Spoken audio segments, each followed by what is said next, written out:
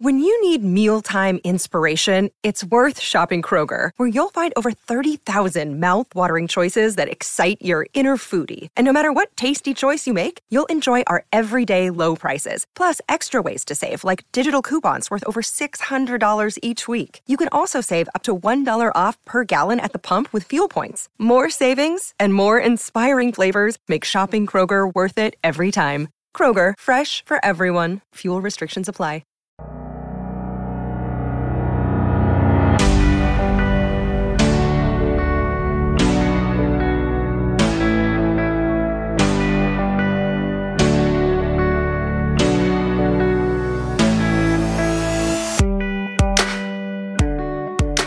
We're back. It's another week, another episode. Day 3 of Softball Media Days is here on the Out of the Box podcast. What a week 1 it was. And now the second week. I'm Gray Robertson, sitting next to my partner, Tom Canterbury. Tom, we've had some time to sit with the first 2 episodes, and now here we are, week 2, and it's packed. Oh, man. If you didn't get enough the first week, here comes week number 2, and just jam-packed with more softball. Yes, we talk with 4 coaches in this episode, and then in episode 4, which you'll hear on December 10th, 3 coaches, and we talk about fall ball because we haven't done that this year, and we need to talk as much as possible because this is our podcast. That's kind of what we do. Yeah, it's the point of the podcast. Mm-hmm. This is Softball Media Days presented by Anthony Sanella Realty. Make sure that you follow the show on Twitter, subscribe on Apple Podcasts. I think you can on Spotify. I really don't know. Google Podcasts. Again, on Twitter at @outofthebox_pod. Do all the liking and retweeting and whatnot. We had a lot of great engagement from teams and fans for week 1.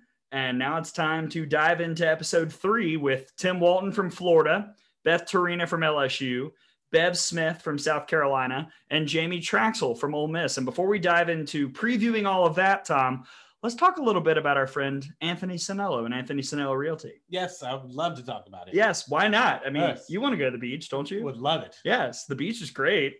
Who doesn't love a good trip to the beach? And, you know, Anthony Sanello Realty, part of Alabama Beach Realty, he handles all your buying, selling, investment properties, rentals, all that jazz. You can hit him up at anthonysanellorealty.com or call him at 251-301-7694.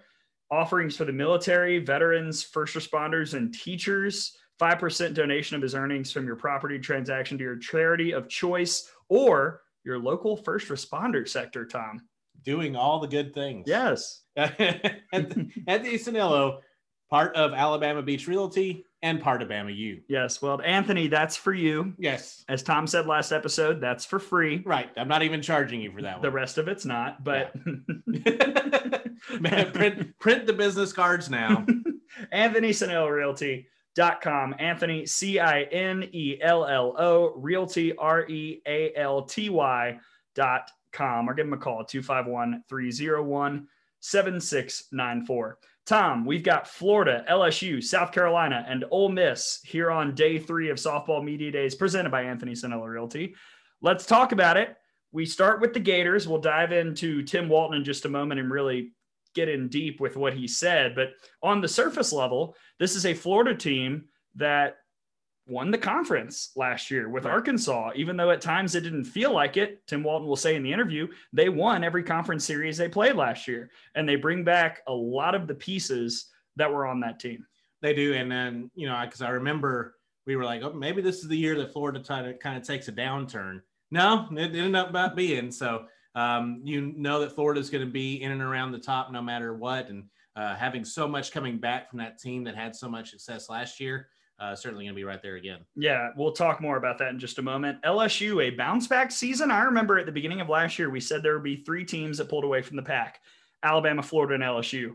Turns out Arkansas and LSU should have switched spots, but is it unfair to say that last year was kind of an underwhelming season for LSU, even though they got a number 7 national seed? They didn't get out of supers, overall record of 35-22. They could have, and probably you could argue should have been better. It was just one of those years. Yeah. And Coach Stream's going to talk about it in the interview. Might have overscheduled a little bit, played one of the toughest schedules maybe ever in the non-conference before you get into the SEC. So they probably were better than their final score or their final record indicated. But yeah, when you are a top 8 seed and you don't make it out of supers, there is some disappointment there. But I would expect they're going to be definitely right back up there in the conversation again at the top of the league. We've also got Bev Smith from South Carolina. Tom, you took some heat last year. You had South Carolina last in your preseason poll. Yeah. I made fun of you. You did. And you nailed it. I was like, where did South Carolina finish in that? Finished 13th. They did. So, but that's the thing. I got attacked, but I don't have a hatred for South Carolina. I have I like Bev a lot. Actually, I really enjoyed the interview that we had with her. And if you finish 13th in this league, you're still, we made the argument. We thought they should have been in the tournament. Yeah. And so that doesn't mean you're a bad team if you finish 13th in the conference. And spoiler alert, a little bit, I'm not going to pick them to finish last this year. Oh, yeah, the little early lean on that, but they had issues last year, and it all came around. Just the lack of a stable number one in the circle. Is that going to be addressed? We'll talk to her about it. Yeah, and then Ole Miss. There's a lot that you can look at with this Ole Miss team. The year in of itself, better than we expected, for sure, no doubt about it. In Jamie Traxel's first season, everything around the program makes it hard to know what this year is going to look like. There was the dust up at Arizona. There was the off-season situation. Ole Miss has been cleared of all that, but at the very least, it's a distraction. And so all of that swirling around, Ole Miss is kind of one of the biggest question marks for me coming into this year. Really, I mean, you look at it about halfway through the regular season, Jamie Traxel was making the case was being made that she could have been coach of the year like that. And they were in an amazing position considering where they were selected in the preseason. Things kind of, they hit a snag toward the end. They played a couple of tougher series, including the series against Alabama at the dust up in Arizona and regionals. But what they are going to be looking for, at least to start things off, is just some stability. They want, they've had such up and down. They've had so much controversy surrounding the program that they're going to be looking for, let's just go out and play softball and not make headlines for anything other than our good play. And that's going to be their goal, I assume. So that is the lineup today. Tim Walton from Florida, Beth Torina from LSU, Bev Smith from South Carolina, Jamie Traxel from Ole Miss. We start with Tim Walton. I did this one alone. I know last week you said that there was only one you missed. There were two. Turns out, right, yes. Yeah. We had to maneuver the scheduling a bit, so we recorded those episodes before the interview. Dang job. Sorry, you're working. Yeah, full-time gig. Can't relate. But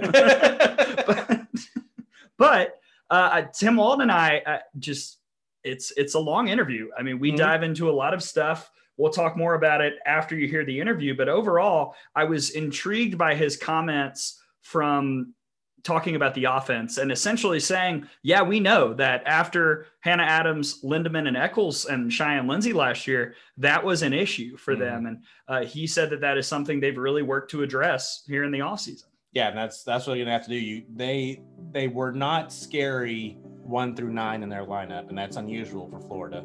They get a few extra players back this year, so we'll see if that makes a difference. Yes. Shall we play it? Let's do it. Here we go. Florida head coach Tim Walton leading off day 3 of Softball Media Days, presented by Anthony Sanella Realty.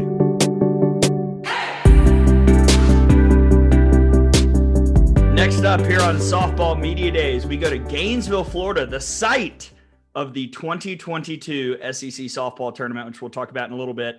Coach Tim Walton of the Florida Gators joining us here on the Out of the Box podcast, the reigning co-SEC champions of the year. Coach, hello. How are you? I'm doing well. Yeah, thanks for having me.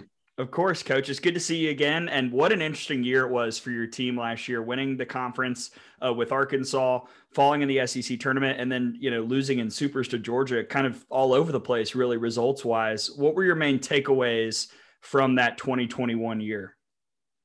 Well, I told my players at the end of the season, I was, really, really proud of them for just the resiliency and the ability to stay grounded and really just, focus on the day as opposed to getting too far ahead and looking at the what ifs. Last year was a very challenging year from a travel standpoint, from a health and safety standpoint, from a competition standpoint. Things were fun, exciting, and really good. But I think the overall takeaways were we had a lot of young people doing things last year that they've never done before in a Gator uniform or even really at this level. And so I think that the accomplishments we had in a program, if you're measuring our program getting to the College World Series, and obviously we fell short. If you're measuring our program as far as being able to continue to get better, to find ways to win, to be super competitive, to play, a really fun brand, to keep people in the stands till the end of the game, till the last pitch, then we did a fantastic job of that. But if you're measuring it on championships, we won another championship. We won an SEC championship when, I don't know what number. We're always picked a little higher than maybe the team is at times. And then sometimes we're picked a little bit lower, but very few times are the Gators actually picked really low. So with that being said, I think our team, overachieved in a lot of different ways, but underachieved in getting to the goal of bringing back to the College World Series. Coach, I love that you mentioned finding ways to win and keeping people in the seats, because I can't tell you, and I'm sure you felt this coaching the games, how many times we would watch those Florida games against Missouri and against A&M and say, well, I don't know if Florida's going to pull this off. And then your team would find a way to win. What does that say about the character of those players, that they wouldn't stop, they wouldn't give up, and they were able to secure that title? I've become friends with Courtney Deifel after they, I believe, beat LSU and won. At the time, at least a share of the SEC championship. I sent her I didn't have her cell phone number at the time. I sent her an email congratulating her on winning a championship, because it's such a tough thing to do. Florida and Alabama have won so many of them that for somebody else to win one was pretty special. And I recognized that and sent her a message. And then obviously the next weekend, the last pitch of the weekend, we win, the other share of the SEC championship. So I jokingly told her, you had a whole week of being an SEC champion just by yourself. And, but it's so special and so hard to do. And I think when you get back to the question that you asked me, she said the same thing. She's like, you had so many opportunities to lose 3 weeks earlier. We could have been SEC champions, probably 3 or 4 weeks earlier. And they could have, but, credit Hannah Adams and Julia Cottrell and Charlotte Eccles and Katie Chronister and some of the other ones that just came in and did a fantastic job of finding a way not to give in. Well, you mentioned a couple of the players I want to bring up next. Let's talk about the offense. Charlotte Eccles struck out 3 times last year. She's so dynamic. Her ability to just put it in play in general is incredible to watch. Hannah Adams has been so dynamic for you since she came into Gainesville. And those two kind of seem to be the centerpieces for your offense coming into 2022. What have they done here in this offseason to get better going into this year? Yeah, that's the ever challenging task, is how do you improve on your weaknesses without taking away from your strengths? How do you continue to build strengths without gathering up more weaknesses? And, those two in particular are really good competitors. They're hardworking people. I think that both of them have ice water running through their veins, and they do a really good job of embracing the challenge of the moment and the opponent and what it takes. And some of the things that we've really done, not just for those two, but for some of the rest of our players, is we've just identified, we as coaches, admittingly, at the end of a season, we always try to self-eval and say, all right, where could we do a better job as coaches to help our players become better players? And so we sat down, Eric Thomas and I, and really looked deep at the offense and what we need to do. And so I've stepped away from the offense, at least I used to throw pitches every single day. I used to have, conversations about mechanics or hitting in general every single day. And so now I'm just going to run the offense like I've run for, every year I've coached. I'm just going to run the offense. And I still talk mental stuff. I still talk situational stuff. I still talk preparation stuff, but I've stepped away. We've added some visual mechanics. We're starting to really do a little bit more on the visual side of things on this end. We've added a little bit more sports psychology things to try to help our athletes sharpen their skills. And I think that we're doing a little bit more, but a little bit less, and trying to figure out the recovery piece, the situational piece, and, and the competitive piece. I think that's one thing. I talked to a lot of people about our team last year and said, I just a little disappointed overall in the offense and our overall our toughness. And, the response was, how can you be disappointed? Your team won like 14 or 15 games in their last at bat. And it's, yeah, but fortunately we had a hit by a pitch, an error in the fourth inning that allowed us to turn the lineup over to the players that, like the Charlotte Eccles and then, the Hannah Adams, and Cheyenne Lindsay had a really nice year for us as well. But overall, I'm really pleased with those two. And I'm really pleased with the progress that we've made from number 1 hitter to number 16 hitter. I think we've done a really good job of identifying some things to really get better. But you do bring up last year, that I would say 5 through 9 in the lineup was kind of one of the question marks for your team. What does that look like this year? I mean, we know that Skylar Wallace is eligible now. You've got some fantastic freshmen coming in. I've heard a lot about Falby, and Reagan Walsh, of course, has been playing, I believe, exclusively shortstop in the fall. How does that lineup look going into 2022? Yeah, when you can juggle a lineup based upon run production as opposed to juggling a lineup based upon, scoring a run, it's a little bit different. And, so Kendra had a really nice fall for us, obviously as a freshman. Reagan Walsh had a really nice fall for us, again, as a freshman, not only internally as, in our own scrimmages, but also externally against some teams that, that have some, pretty good teams. So that was good to see. I think that's what, that's the key. I think that most everybody thinks that it's so easy to go out and recruit and get really good hitters. Well, it is, but there's so many dynamic pieces to it. There's the health component. There's the confidence component. There's the matchup component. And so I think overall last year, we were dealing with some injuries that, we never, again, every program does, that we don't disclose because you manage them, you try to workload manage them and do things. So we dealt with some things. I think some of those things showed up at the end of the season. Some of them showed up during the middle of the season. But I think overall, we do feel like we've stretched the lineup out a lot more with Skylar in there, with Kendra in there. Hopefully with a healthier Cheyenne Lindsay, we should be a little bit faster, should be a little bit more dynamic.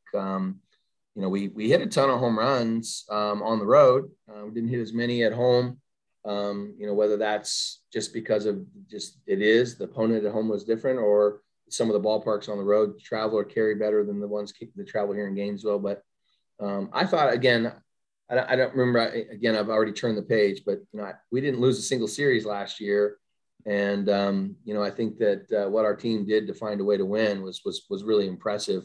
And as a coach who's won championships, and as a coach who pays attention to what people think, and externally, which is always a good thing. I don't think burying my head in the sand and not listening to some of the things that the media says and some of the things that the fans say, and some of the I think that, good, honest, critical thinking is a good thing to have. And I want us to be better, and I expect us to be better.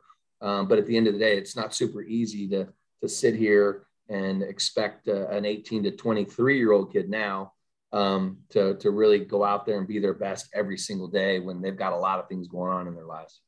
Coach, I want to zero in on Reagan Walsh because you said you like to listen to fans. There's been a lot of buzz about that incoming freshman. What is it about her that stuck out to you to where it does look like she's going to get a lot of playing time this season? Yeah, it's kind of cool. Reagan's dad, played quarterback and got a little bit of I will still call it a cup of coffee in the NFL. When they came on their unofficial visit with us, we got to go to the spring game. And I've never gone to a spring game because it usually is on a Saturday and we're playing a game in the SEC, but they had it on a Friday night and we were playing the Saturday, Sunday, Monday. So I got lucky. I got to take them to the spring game and go through that process with them on a Friday, and really got to get to know them on a personal level, not just a softball level. And, her want to be a Gator was so high. I was in Omaha, and I want to say it was Omaha 2017. Florida Gators were playing for a national championship, and Reagan FaceTimes me to commit. And I'll never forget it. She FaceTimes me and she says, "Coach, I want to be a Gator." And I'm like, yeah, I was excited. And then she turns the screen open to the rest of the people in her living room. There were 75 people, all family, all wearing Gator gear. And it was the coolest thing that I've ever seen. in my entire recruiting history. And I was so proud. Every day Reagan comes to this field, she wants to be a Gator still. And, it gives me chills to think that, when you go out and recruit, you want people that want to be Gators. And she wants to be a Gator. She's good enough to be a Gator, and she's got potential to be an All-American. Obviously she's got to stay healthy. She's playing a tough position, but she's talented. She's when you watch her play defense, she's not a prototypical. She's not Sophia Reynoso size. She doesn't do things that maybe Kendra Falby does, but this kid's got a cannon for an arm. She's super strong. And her softball IQ is as high as I've had as a freshman in my entire coaching career.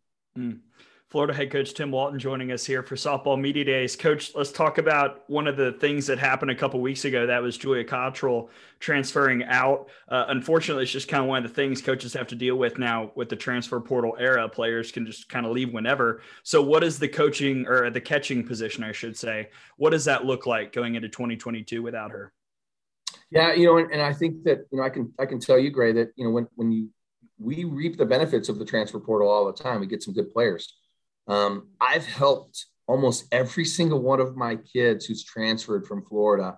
I've helped them in the process. In other words, they either weren't going to play the role that they wanted to play, or they weren't going to play a role that we recruited them to play. And I've helped them. I've never made a kid leave, forced a kid to leave. We've talked about options and, what are your goals? You want to be a Gator, or do you want to play for the Gators? And, that's a different thing. And so I think I've helped every one of my kids through the transfer portal process. And in this situation, obviously the dynamics of being from that town and to going back home, doing all that. I think I read her quote of, just getting back home. And so it was tough. Obviously I've known her for a long time. Her grandfather's a Hall of Fame golf coach and, was a friend of mine as well. And so it's a little more than just, a quote unquote kid entering the transfer portal and transferring somewhere else. But I think the catching position is good. I'm excited about Emily Wilkie's opportunities. Callie Decker got hurt this fall. A good freshman recruit. Bren Thomas has been in our program now for a long period of time. And we've got a couple other surprises along the way. I mean, that's what coaches have: plan A, plan B, and plan C. And so we got a couple other surprises. Charlotte Eccles is a good catcher now in the Big Ten, her freshman year. So, Skylar Wallace could catch, Bailey Goddard could catch. We got a lot of options. I think that's the good thing. The best thing about, where we're at right now is, our team is super excited to do whatever it takes. I mean, I get phone calls, text messages from our players like, Coach, whatever you want me to do, I'll do it. I don't care. I just want to win.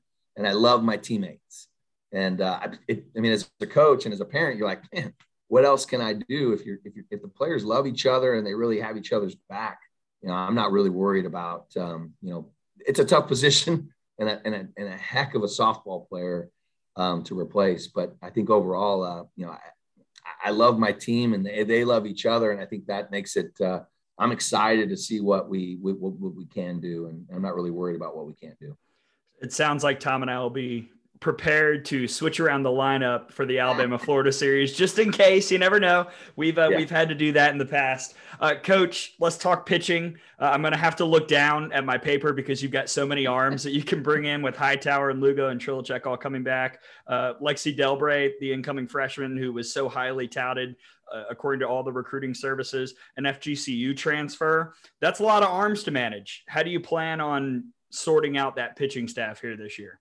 Well, if you'd have told me 10 years ago I was going to have the number of pitchers that I have, I would tell you, gosh, you've got to be crazy. But I started to feel this. And I think even, some of the coaches in our league started to feel this 2014, 2015. The only difference between the 14 pitching staff and the 15 pitching staff and the 16 pitching staff was the word All-American in front of so many of those pitchers that we had. Delaney Gorley and Hannah Rogers and Alicia Ocasio and Lauren Hager and Kelly Barnhill and those things. But so now we have an All-American in Elizabeth Hightower. She'll be the first one to tell you that, and I challenged her so hard. And I think I talked to you about that last year, Gray. And she's really done a good job. She's got a long way to go still. I told her that, I want her to be her absolute best in the last game, not just the first game, the second game, the third game. It's about, being really, really good in the last game. She was really good in some tough environments on Friday nights on the road last year. But she was even better in most cases on Sunday when they've already seen her once, which I was really impressed with. So we got a long way to go on the pitching staff, to be honest with you. I think that's, again, some of it's, it's one of those things. Sometimes you have one and you have too many pitchers, and sometimes you have six and you don't have enough pitchers. And, and there's some things that you have, whether it be injuries or matchups and things like that. But Marissa Misi-Moore's our transfer from Florida Gulf Coast, has probably made the most progress of any of our pitchers so far this fall. She's really done a good job. She's a health and educational behavior major, working on her master's degree there to potentially go to med school. So sharp, very, very determined, very driven. She recruited me. She wanted to be here. She wanted to have this education and then play softball at the same time. And she also wanted to hit, which was interesting because she didn't hit at, Florida Gulf Coast that much. And so we're letting her hit, we're letting her pitch, and we're pushing her academically. So that's pretty good. When I said that Marissa's come the furthest, I'd say Lexi is further along than everybody else because of her tools. But she's nuclear loose. She walked 9 and struck out 12. And her last 18 innings, she struck out more than 2 per inning and only gave up 1 run. So super impressed with just the progress that she's made. Swing and miss potential, with the potential for 3 different out pitches, which, again, most pitchers have 1, some pitchers have none. And, she's got 3, and the sky's the limit for her. But again, you and I have done this a million years. She's a freshman. So, I'm not telling you she's going to come in and start Friday night in Tuscaloosa, or she's going to pitch the Monday night game in Athens. She's a long ways away from being there, but the progress that she's made has been really, really good. And, I'm hoping that Riley Trilicek can get back to form from freshman year. But, with that being said, I think that Natalie Lugo, Katie Chronister, and Elizabeth Hightower got the majority of our innings last year not because of Riley as much as they had really gotten better. Natalie got better and Katie got better. And so I think those are the reasons. Elizabeth obviously was twice as good as she was her freshman year to last year. So long story short, I think I really like the pitchers. We got Natalie and Riley working hard, Marissa and Lexi working hard. We have, I think when you look at Elizabeth Hightower and her potential, the one thing that I love, again, I go back to team, is just what they do for and with each other. Hey, they're sharing changeups, they're sharing rise balls, they're sharing pitching stuff, they're sharing workout secrets, they're sharing rice bucket drills, just things like that, I think is really good. And again, I go back to Mike Bosch. I think Mike's done a phenomenal job of being able to incorporate technology, being able to incorporate objective measurables to help our pitchers get better. And, again, so many people do this with, subjective stuff. Hey, that. He's really good at finding the root of the problem and getting the kids to identify it, see it, feel it, and then be able to, ultimately fix things or make them better. And he's done a really good job of being able to tie in all the technology and the things. 6 pitchers. We were 7 all fall. We're at 6 now. He's in the bullpen for 7 hours a day in most cases. I give him one-on-one opportunities I hired Mike Bosch to be the pitching coach at Florida. And I don't need him to do a lot more other than be prepared, evaluate talent, scout talent, and then be able to scout, do scouting reports for our opponents. And he does a great job of really buying in and embracing being the head coach of the pitchers. Well, Coach, speaking of other coaches, I'm going to give you a chance to brag about somebody here. There's a lot we could talk about with the schedule we're going to eventually when we get to the SEC tournament question, but our friend Lindsay Fico got a head coaching job at Mercer, and she played for you at Florida. I've talked to her for the last 2 summers, and every time she said, Coach Walton has said this, and Coach Walton has said this, and you've been such a big mentor for her. When she got that job, I was ecstatic. How proud were you of Lindsay Fico getting the job at Mercer, and are you excited to play her this year? Yeah, so, I only coached Lindsay for 1 year, and it's funny. her mom and her dad and her and her uncle, they're softball people. They've been softball junkies their whole life. And when I got the job, it was really interesting. We connected right away. She's a really good person, a hard worker, sharp. She really does a good job. I mean, she was a pharmaceutical salesperson, and, she's just got dynamic people skills. And she's got a good memory. She knows how to apply things. She's very practical. And I think she cares. I think that's why she had the success that she had at Santa Fe. I really helped. She got the job. I helped in that process with her athletic director, Jim, at Santa Fe. And we talked long and hard about her. And then when Mercer called me, it was interesting. They had a list of, I don't remember what the number was. There was about 7 people on their list, and they had an idea and a path. And I was very honest with their senior women's administrator. And I said, listen, I'm going to tell you about a kid that I coached. She's a mom. She's a wife. She's a coach. She's a good person. And if for some reason your list is what your list is, I think you need to add this person to your list. And lo and behold, she gets an interview, blows them away, knocks their socks off, gets the job. And I'm super proud of her. And, and obviously they're not super far up the road. They're probably only about 2 hours and 15 minutes from her parents. So having grandparents for the kid, it's awesome to me to see your former players do what you do. And maybe in some cases they emulate some of the things that you do, but then they create their own path. I always tell my athletes sometimes it's really important to learn how to do things, but in most cases it's important to learn how not to do things. And those are the reasons why successful people are really good. They figure out that they can't do something really quickly and they don't do it ever again. And she's one of those persons. She's really good. Does KSP allow motor scooters? Because I know DC will probably be riding around when Mercer comes down to Gainesville somewhere, if he can do it in venue. Well, the DC is like, he's my son played at Santa Fe. So occasionally I'd see DC over there. He would love baseball. He loves baseball more than softball. Number one, because he can take that mini bike and jump over the pitching mound and give him something to do a little bit more. But yeah, we'll make sure that old DC has a helmet if he's going to be around here, because that kid is he's full of energy, just like his mom. Yes. All right, Coach, let's talk SEC tournament. Last year you came to Tuscaloosa. This year we will go down to Gainesville. How excited are you to have that event in your home park? Well, I'm looking out my window right now, and we know we're hosting the SEC tournament.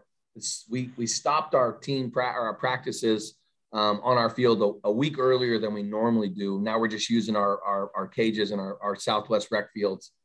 They're laser grading the outfield. They're laser grading the infield. They're laser grading the warning track. They're redoing some stuff. We're putting in new sod. And the people in Gainesville do a really good job of hosting. When I say people in Gainesville, we got people in Gainesville, and then you got the UAA. Our operations staff does a phenomenal job. I get asked a lot of questions about doing this, doing that, doing that. I'm like, hey, you got to talk to our operations people. And they're like, well, no, you're the head coach. I'm like, listen, my people do such a great job. I'm the head coach, but I don't have to do their job. We have Will Krause as our operations guy here at softball, and he and Brian Flood do such a great job. But really, really happy. I have never hosted the SEC tournament. So, I don't even think I'm a veteran in the league. I think there's quite a few coaches that have a lot more tenure than I do. But ultimately, I've never hosted the SEC tournament. So I'm excited about that opportunity. I've been on the road so many times, 15 SEC tournaments. It's been a fun experience. So we're trying to take in all of the things that we liked in all of the venues and try to hopefully add some pieces. Tennessee did a really good job of having a TV function out at their soccer field. LSU had some cool tents. Alabama did a great job hosting last year. The field crew did a phenomenal job of making sure that every game was like the first game. And we recognize those things. I think that's what the people of the University of Florida do as well. They really take a lot of pride in hosting an event. Obviously, we want to win it. But with that being said, it doesn't matter if the Gators are playing or somebody else is playing. It's just going to feel like a great experience for all the student athletes in this league. Florida head coach Tim Walton joining us here for Florida's Day on Softball Media Days. Coach, a couple more things before we let you go. This is a part of the questions that we have asked all the coaches, and this is one that directly ties into you. Conference realignment. Oklahoma and Texas are coming to the SEC. You have had some battles in your coaching tenure with the Sooners in the past. You were also, of course, an Oklahoma grad. How excited were you when you saw that news? Scott Strickland called me ahead of time and was giving me the rundown of obviously the speculation going through the media. And he called me and asked me my opinion, the same thing. And I said, if you want to be the best, you got to play the best. You got to beat the best. So to me, what does it matter? I think that, what Commissioner Sankey has done in this league and created the opportunities for the softball stage to be filled with, all of the SEC teams in postseason for a number of years now. What's adding two more powerhouse programs, but powerhouse softball programs to the mix. But I do think that the one key is trying to figure out what makes everybody's got an opinion. I mean, just ask them, I think I'll tell you this, that we've been doing a really good job. If the goal for us is to get the most teams in postseason, then we need to keep things the exact same. With the formula we have is really working. But if that's not the goal, to get everybody into postseason, the goal is to play more weekends or have better TV matchups in February or March or whatever the time frame is, then obviously the realignment is going to have to take a complete overhaul of our scheduling format. I don't think we're probably going to do that. I think if anything, we may add a weekend potentially. Softball has been built on the tournament formats where you go out and play preseason tournaments, you do all these things, you get as many kids into play. You go add a couple more weekends of SEC play and less kids get an opportunity to play softball. And I think that's going to be a fact that, I've seen some of these SEC rosters, they got 30 some kids on their roster. If we play more SEC weekends, some of those kids are never going to play softball because they're going to be, they're not ready to play some of those games. So I do think the preseason allows more women an opportunity to play softball because some of the matchups you give you a chance to take a chance on a kid who's a freshman or a kid who's a junior who hasn't played a lot, giving them an at bat or two or defense or pitch and inning, whatever it is. So I love having Oklahoma and Texas in our league. I think it's the beginning to, some more dominoes down the road, but I think we all are smart enough to see the financial dynamics that's going to be added in the television revenue and the competition revenue and all the other stuff. But if Commissioner Sankey called me today and said, hey, we're going to do this, I'd say, yes, sir, because that's the smartest, the sharpest, the brightest, the kindest person that I've ever met. I'd vote for him for president. I mean, he's a legit human being and he does what's right for everybody, not just what's right for one person. So I trust him 100%. Well, speaking of sharp and bright, we got some of that with the rules that came out here in the offseason. We had some common sense, as Mickey Dean said, added in with the extra day at the World Series, the out-of-the-box rule, the penalty has been lessened a bit, which is really nice. And, of course, replay coming to the SEC and to the regular season, which we've seen it work, especially when it's centralized in the SEC tournament. Was there anything in particular that really stuck out to you in all those rules changes that you were really excited to see? Yeah, it's funny. Again, I've been to the World Series a bunch. I was the first coach in the history of college softball replay to challenge a play that was actually challenged wrong, but again, it is what it is. And the circumstances of a tornado coming through a place limited the number of replay opportunities. So I'm a get it type of a person. I'm realistic. So I don't complain a lot. Like, I'm not somebody who just sits here in my office and just complains about softball or the rules or recruiting or whatever it is.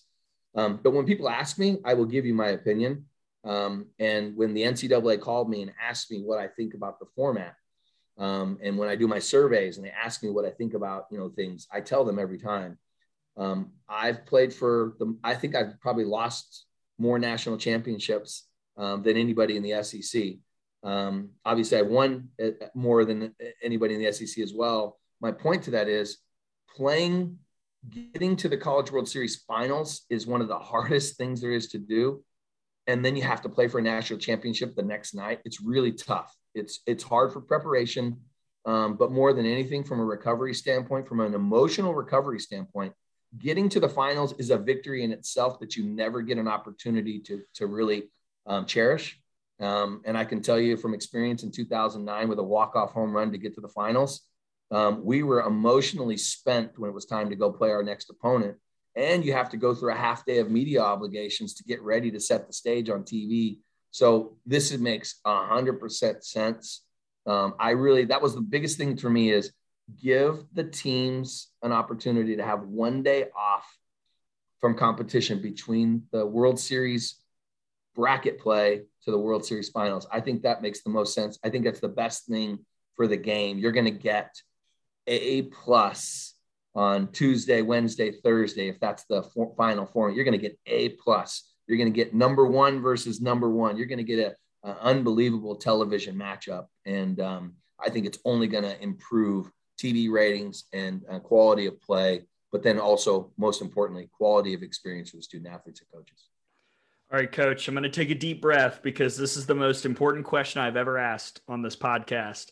We have a segment called Tom's Hungry, where we go around to the road trips and we eat all these, all great food at these restaurants. And we're coming to Gainesville twice next year. So in honor of my partner, Tom Canterbury, who's not here for this interview, I need your restaurant recommendation list. Where do we need to go in Gainesville for the regular season series and for the SEC tournament for the segment? Okay. And apparently Tom's hungry today because he's not with us, as we know, Gray. So we'll go, he's having brunch right now. If you want pizza, you got to go to Satchel's Pizza. Satchel's is the best local, cool, eclectic spot. I love Satchel's. If you're looking for a steak dinner, you got to go to Embers.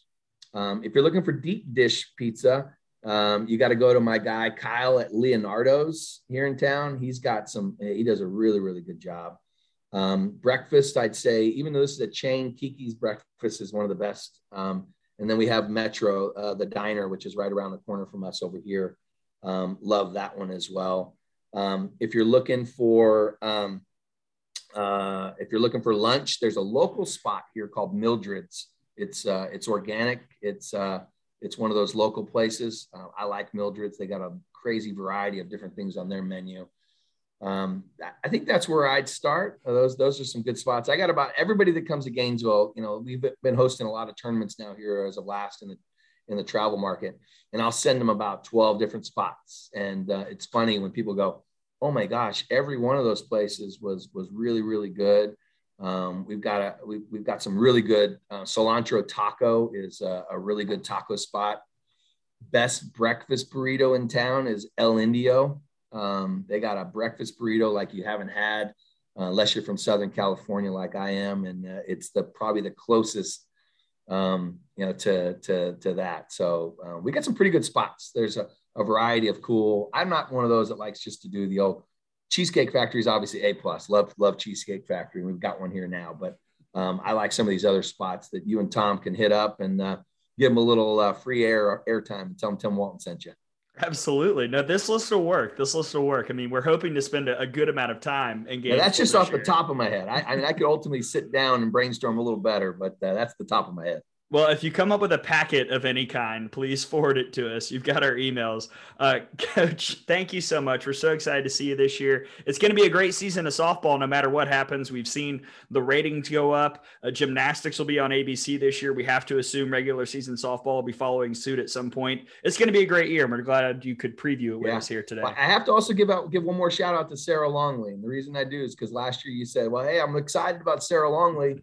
I haven't seen her. And I said, yeah, her 142 batting average, and boom, Sarah Longley gets a big hit in Tuscaloosa to win us a ball game. Sarah Longley's last at bat here in Gainesville the fall was about a 265-foot shot off of Florida State. And she's actually making some good progress. She's getting closer to what you've seen in the summer, gaining that confidence and the experience and stuff like that. So I had to give her a shout out just because I know, Gray, that you paid attention to her career, and she's such a good kid. I could not give her one. Well, then before we let you go, Kinsey Gels, I'll let you talk about her for a minute and brag about her because, what an offseason she's had off the field with all these honors and awards she's gotten. You just talked a lot about the softball stuff. And I mean, the the number of things that my kids do, and I call them my kids all the time, but what they do for our community and what they do for, for our program and for the University of Florida brand and the athletic, we have some really good people and some good ambassadors. Obviously the leadership training that she was able to do at the NCAA, being the woman SEC representative for student athletes to go and learn and become a better leader. She's phenomenal. And ironically, she hit a big home run in our Orange and Blue series for her team, a grand slam for her team to win the Orange and Blue series. So she's a great kid, a dynamic kid. And she does so much for our she's a program kid. She does so much more for our program. Anybody externally goes, who's this Kinsey Gelds kid? And everybody inside the program goes, this Kinsey Gelds kid's the hardest worker, the nicest person, the sharpest dresser. She's starting to get some leadership clothes now. She's just a cool kid and somebody who helps our program get better on and off the field and in the classroom for sure. Well, Kinsey is one that I'll be hugging when I see her this season. Coach, thank you so much for joining us. It's always good to see you. Yeah, thank you, Gray. Sorry Tom couldn't be here as well. Go Gators. That was Florida head coach Tim Walton. Tom, a lot to glean from that interview. First off, we know what Charlotte Eccles and Hannah Adams are going to be. I found his comments about Reagan Walsh really interesting. I mean, I wouldn't be shocked if you see her at starting shortstop all year. Skylar Wallace, it doesn't sound like she's playing short, so I'm curious to see where she plays in the field and where she hits. I think as a team, Florida might be better. I know he loves the pitching, as he should. He's their coach. Right. He's been in the lab with them. Right. Yes. I have questions about that pitching staff, top to bottom versus some of the other top pitching staffs in the conference. But this is a Florida team that gets Tennessee, Alabama, and Arkansas all at home in conference play. So the schedule sets up nicely. Yeah. Your first option would be to skip those teams if the rotation worked out that way. But if you're going to have to play those teams, playing them at home is a huge advantage. Plus getting the SEC tournament in Gainesville is big for them as well. I will say, if you are going to pick somebody who is going to have a pitcher kind of come out of nowhere and become a dominant number one starter, it would probably be a Florida pitcher. Yeah. It's happened before. So I think they're going to be okay as far as that goes, but it is kind of remains to be seen on who that person's going to be. I know all the Alabama fans listening were wondering about Skylar Wallace and how she fits in there. We both think she's going to be a starter. Just where is she going to be? That's the question. And I mean, Coach Walton referenced, situations, the situation at catcher with Cottrell gone. Mm-hmm. Eccles can catch. You've got Bryn Thomas who can catch. Emily Wilkie can catch. They've got some options. He threw in Skylar Wallace there. So there are a lot of people who can play that position. I do think that when we play in Gainesville, like I joked with Coach Walton, we're going to need to be prepared to use the wideout and do some crossing out for lineup switches because this is a team with a lot of players who can play a lot of spots. And that is something interesting for Tim Walton to kind of play with this year. It is. And considering that the hope is with the SEC tournament being there, that Alabama will be there for a long time. We're going to be in Gainesville for a long time. So I'm most looking forward to getting the packet of restaurant recommendations from them. Don't forget, Coach, I've got written down here. How many is that? 7 restaurants. That's good.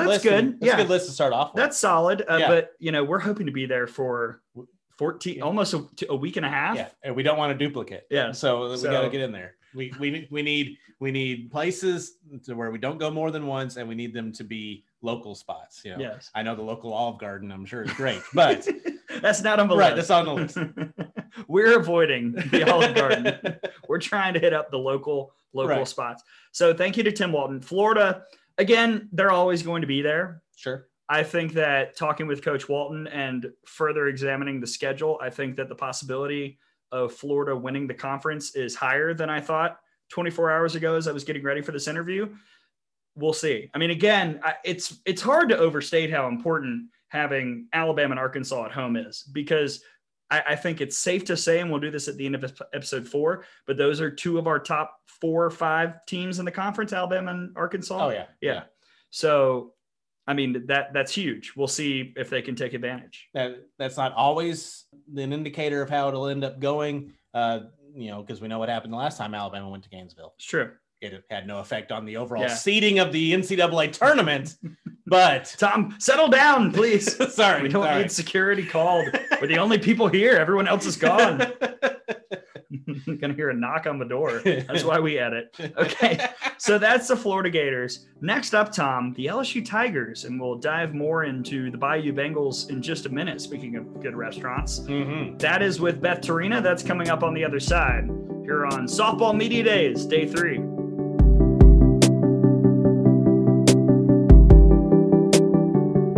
Okay, here we go.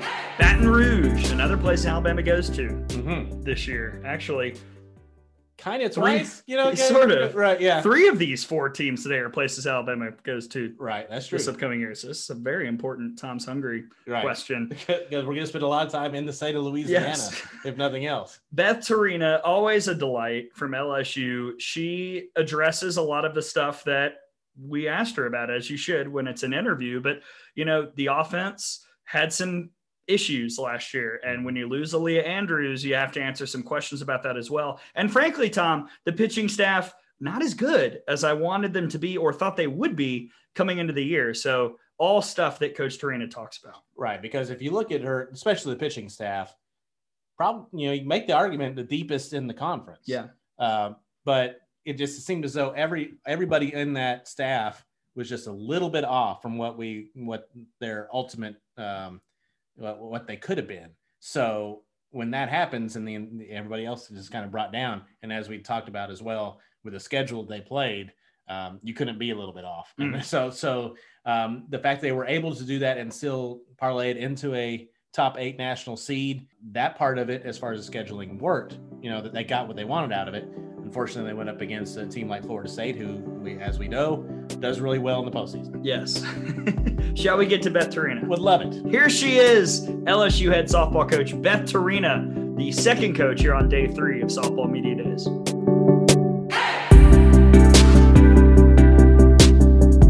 Welcome back to Softball Media Days. Gray Robertson, Tom Canterbury here on the Out of the Box podcast, and we are so pleased to be joined by the head coach of the Bayou Bengals down at LSU in Baton Rouge, Beth Torina. Coach Torina, welcome. How are you? I'm good. Thanks for having me. Excited to be with you guys. Of course, it's great to talk to you again this year. And I wanted to start broad and talk about last season. We were still kind of dealing with, quote unquote, a COVID year. And your team was able to finish 7th nationally in the NCAA tournament, or at least get that seed, top 4 in the SEC. What are your main takeaways from last year and the team that you had? I think our team battled through a lot. I think the schedule that we played was extremely challenging, not just physically, but mentally. And I'm not sure at any point any of us gave that the credit that it deserved. So I think when we look back on it, we don't feel great. We feel like, we wanted more, we could have done more. But then you think about being the number 7 national seed and you're like, well, all right, we'll take it. It was pretty good. It was a pretty good year. So I think, as I look at on our field this year, we feel older. We feel, like we have kids that even though they're not maybe listed as upperclassmen, have been in the program for a few years. So, I think that they've got a good start this season. Aaliyah Andrews, one of the best players probably in program history. Just talk about what she meant to your program and what the plans are on replacing her, which is obviously not going to be very easy. Yeah, it's a tough one. I at the first team meeting this year, I kind of felt myself looking around for her and realized she wasn't there. So she's been somebody that's just so special to us for so long. Not just what she did on the field, but what she brought to us off the field too. She just made us better in so many ways. She made me better as a coach. And there's, not enough words you can say about somebody like that. But I do think she left us in good hands. She left us with, a really strong outfield, but a really strong outfielder in Sierra Briggs, who is an incredible player, an incredible leader for us. She is a coach's kid and just softball IQ off the chart, brings not just knowledge, but a ton of energy to us. So she has left us in good hands. Sierra Briggs was on my fantasy team last year, so I'm well aware of how talented she is. She got me many points when it mattered a lot. And she is one of your best returning batting averages coming into this year. And that was kind of an area of concern, I think, for the team last year. 269 team batting average, overall in the year. Was there anything in particular that you and your coaching staff focused on offensively here in this offseason to improve that number next year? Well, I think I still put a lot of that on the schedule that we played and the number of good arms and quality arms that we saw. I mean, it was truly a historic level of strength of schedule. We haven't seen that strength of schedule. We looked back about as far as we could and hadn't seen a numerical value that high. So I truly think a lot of that affected our numbers. A lot of that affected our confidence, our mentality. As we went through too, we were in small groups for COVID and tried to make some changes. And I do think it improved as we went, just getting back to like a little bit more of our normal routine, but it was challenging. You're right on that. It was challenging, but I think I see a lot of reasons why we were in the spot we were in. And probably another thing you can point to with that would have been the defensive numbers, 10th in the SEC as far as defensive fielding percentage. Although, I mean, you had obviously the great plays of Andrews out in center field and had some great plays, but some of that I'm sure had something to do with that as well. Yeah, I can't exactly put my finger on it. I think we have great players. I think we're led by a great shortstop, Taylor Pleasance. I think this year we'll be led by a great center fielder, Sierra Briggs. I think we're going to be a lot older at a lot of positions. We were very young last year. It felt like everywhere I looked, we had a freshman or an underclassman. And this year, even though, Taylor Pleasance is still listed as a sophomore and Briggs, they're in their third year. So they feel more like upperclassmen. It's amazing the difference of just how your practice flows, how your defense runs. I think they were just so young all over the place. And some of that experience was lacking at times. Yeah, I want to dive into Taylor Pleasance a little bit because, like you said, this is her third year in the program. Her first two were a COVID-shortened year and all the craziness last year. So has kind of getting back to normal this offseason really helped her continue that development all over the place, not just at the plate, but in the field? Yeah, she's special. She's special in so many ways. When you talk about the great ones in this program, I know we'll be talking about her for a long time. And maybe will she be the SEC's only ever newcomer of the year? Will she be the only one in the history of the SEC, the newcomer of the year? What was that? Just the 1 year award for those guys. But she's deserving of every award that she gets. She is a very special player and a special human being that leads our team in so many ways. We're really, really proud of her. And, I think the sky's the limit for what she's going to accomplish in her time here. Taking a look at in the pitching circle for you, one of the more deeper staffs in the entire conference, maybe in the entire nation as well. What did you see from your hurlers during the fall, and what will we be looking for from them moving forward? Well, I think, and I don't know the exact reasons, but our velocities are up almost as a whole across the entire staff. So we like seeing that. They're starting at a little bit higher spot than they did last year. I don't know if that was the COVID break or if we just maybe made some things important that we hadn't in the past or more important, but they're in a good spot. And Allie Kilponen is doing things that are just incredible every single day. She is so special and brings so much to our team. Shelby Sinceri is still just a workhorse for us. You always know what you're going to get with her. I think it's hard to find a pitcher that's more consistent than what she does. Pitching is so inconsistent. And I think finding somebody that can be as consistent as her. And then we're adding a freshman that we all just think so highly of. She's, leads the team in ERA this fall and swings and misses in all of our fall stuff scrimmages and fall games. And that's Raylan Chafin. She's a competitor, man. She just is ice water in her veins from day one. She's just a competitor. I love how she shows up every day. So I'm excited. I mean, already, in the fall, the fans are asking me a million questions about Raylan and want to know about her. And she's already a fan favorite right away. Coach, I'm curious who fits the bill for this next question, which is breakout season, because to me, it felt like last year it was Allie Kilponen. I don't know about for you, but just from our vantage point, it seemed like she came out of nowhere to really become one of the more dominant pitchers late in the season. Is there somebody on your team that you feel is poised for a similar kind of breakout season this year? Let's go with Danica Coffey for that. Okay. I think Danica, was in and out of our lineup some last year. She's made the move over to third base this year. So she's moved out of the middle. She's playing third base for us, but and she's competing there. She's competing with Jordan Perkins, who's got some great offensive tools too. But I just think Danica is going to be just an offensive player that is going to be a tough out for everybody in this league. I think she can do so many things, so many weapons. She has great speed.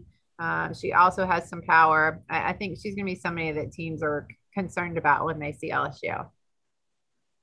And it's a chance for you to mention any other newcomers that you think may be big contributors for you this season.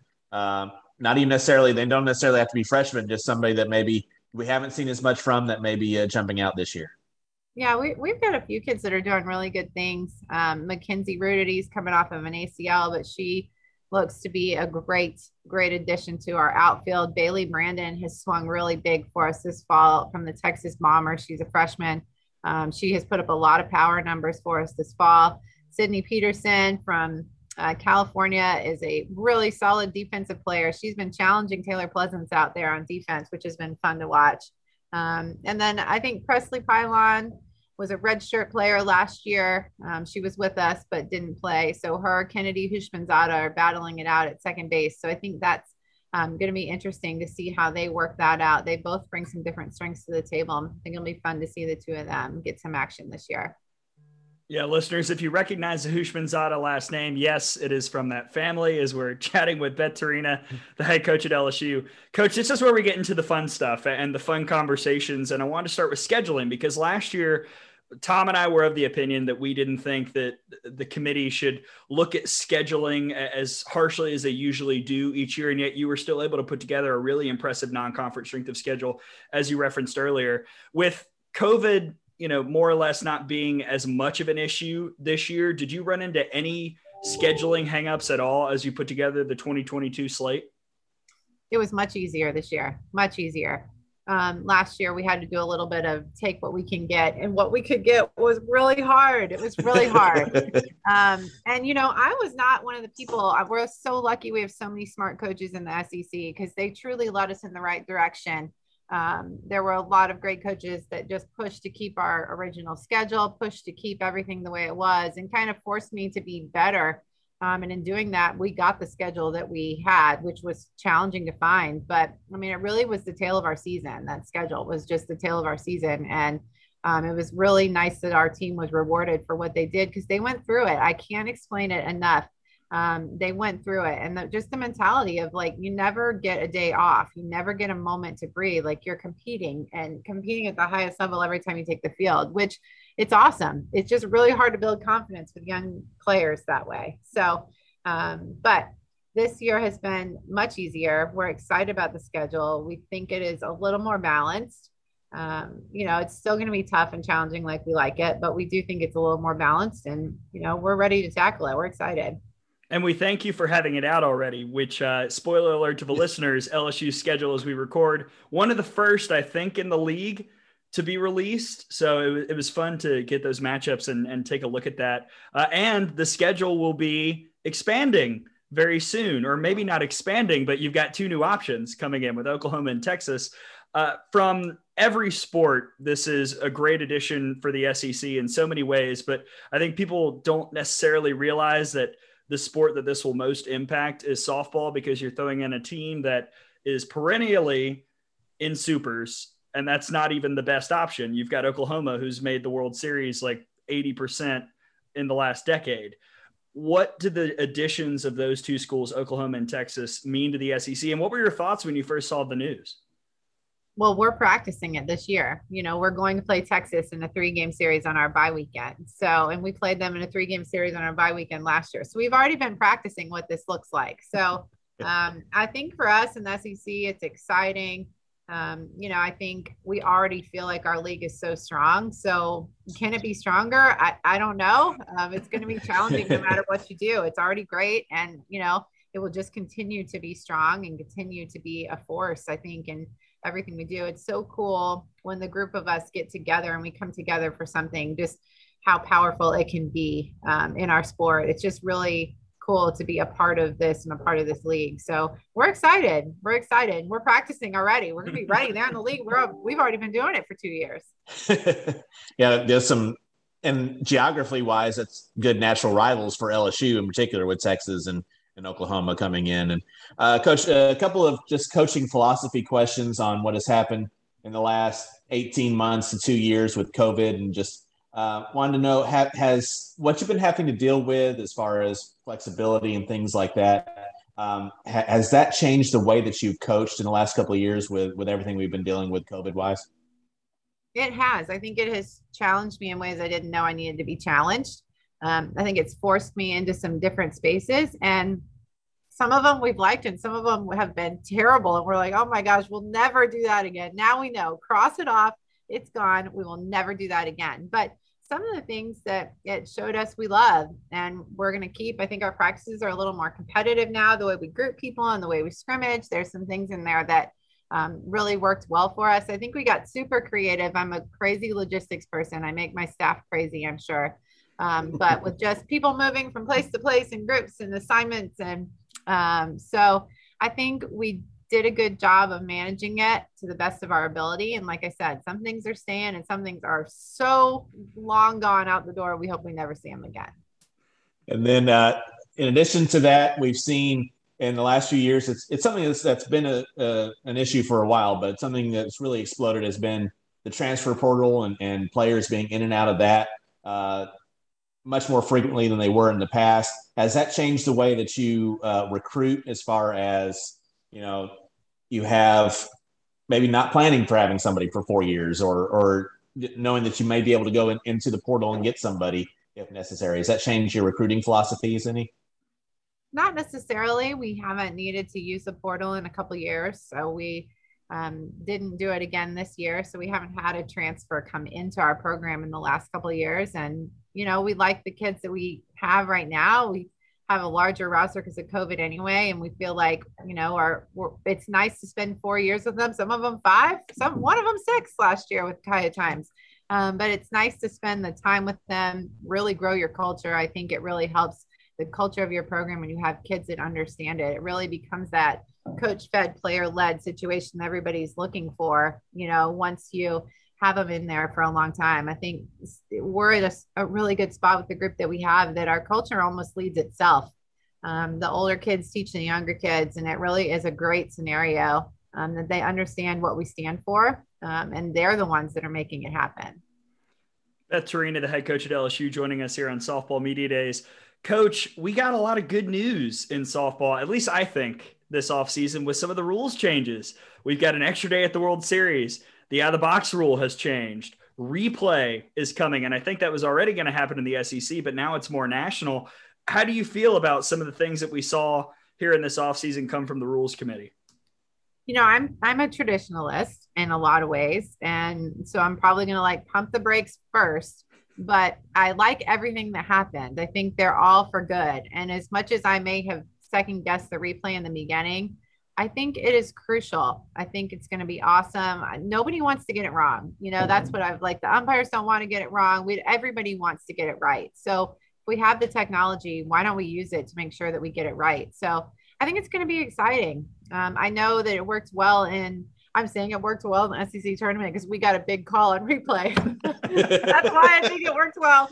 But I think that it worked well, in the SEC tournament when we tried it out. But I'm excited to see what it does for our game moving forward. And I think it's the right choice. Well, and I think in particular with replay, I thought this past year was much more effective than 2019 because they had it centralized. And at least from my perspective, when we were watching all these games, I felt like the percentage of calls correctly changed or at least either confirming or changing the call on the field. I thought the percentage of the correct call being made was much higher this year with it centralized than when it was in College Station.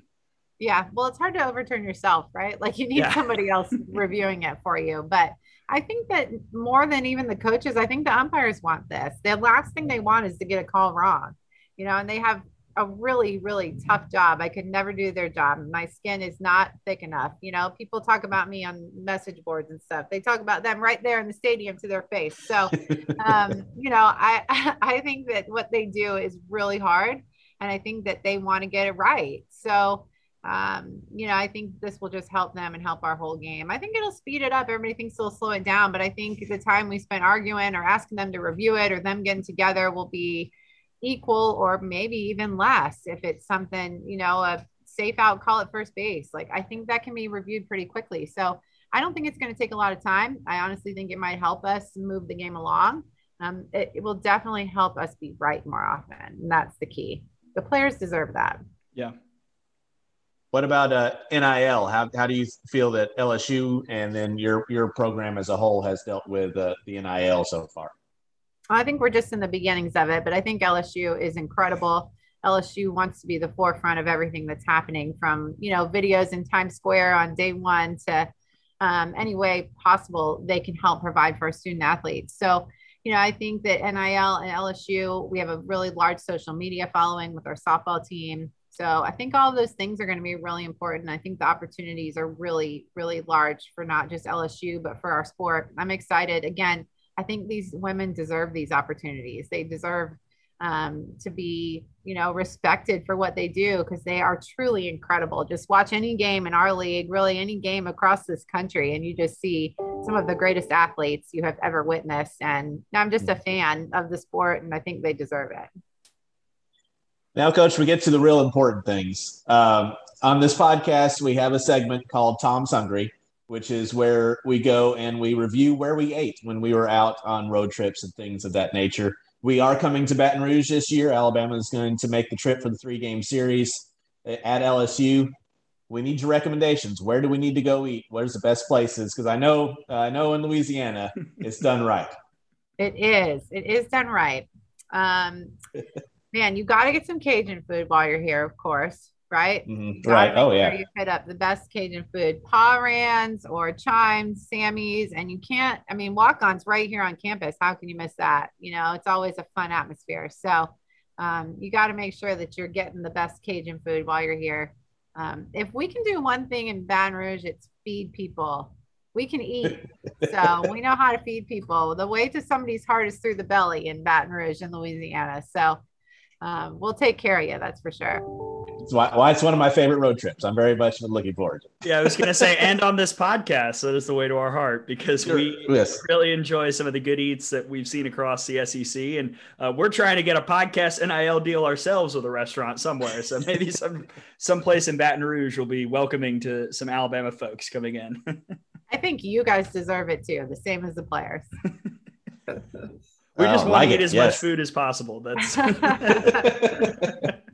Beth Torina joining us here on Softball Media Days. Coach, thank you so much for taking some time to chat with us about your team getting ready for the 2022 season. I know from our perspective, we are really excited for this year. Now that things are seemingly back to normal, we get to see what college softball will look like in a different kind of era, with the transfer portal being the way it is and different teams popping up here and there and conference realignment on the horizon. It's going to be a really fun season. So thank you for previewing it at least in the LSU mind frame with us here on the podcast. You got it. Thanks for having me. Go Tigers. So there's Beth Torina, the head coach of LSU, coach 2 here on day 3. A lot of numbers there on Softball Media Days. Sounds like Sierra Briggs is going to fill the Aaliyah Andrews hole. When we interviewed Coach Torina, which was a while ago as we record this episode, we did not know the slate in Clearwater. They do get Oklahoma State, which will probably have Miranda Ellish starting that first game. That's something we really haven't even discussed on this podcast. Washington there as well, Michigan, Notre Dame, and Texas Tech. Louisiana, they've got the double-double. So the schedule isn't as tough as last year, but it's still challenging. And, honestly, the whole staff, I believe in Allie Kilponen, but the whole pitching staff just needs to be better overall if LSU wants to just improve statistically and record-wise this year. Yeah, that's the thing. It's great to have all the depth in the pitching circle. You need to have somebody who's going to be your number one go-to, and then everybody else needs to rise up to their potential. So LSU certainly has the opportunity to do that. You mentioned the schedule, not quite as difficult in the pre-conference, but they do have some marquee matchups there. I think they're going to be right in the conversation at the top of the league again. Still, you're having the issue with LSU on, is there going to be just those 1 or 2 weeks, maybe even longer of a drought hitting? Is there going to be a slump throughout the year?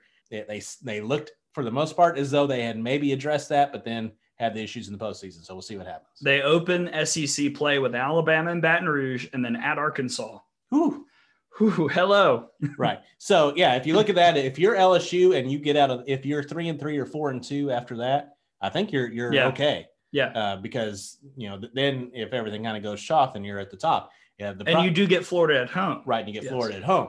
Now, the problem is if you get out of that, as what probably the prognosticators will say at that point, if you get out of there at 2-4 or 1-5, then, you're in an uphill battle the entire year. Yeah. Who's going to be the bat for LSU? Briggs is going to be good again. We know how talented Taylor Pleasance is. We've said that for years. Sure. Nobody else returning, at least it got, a specific number of at-bats. Nobody else returning hit above 252.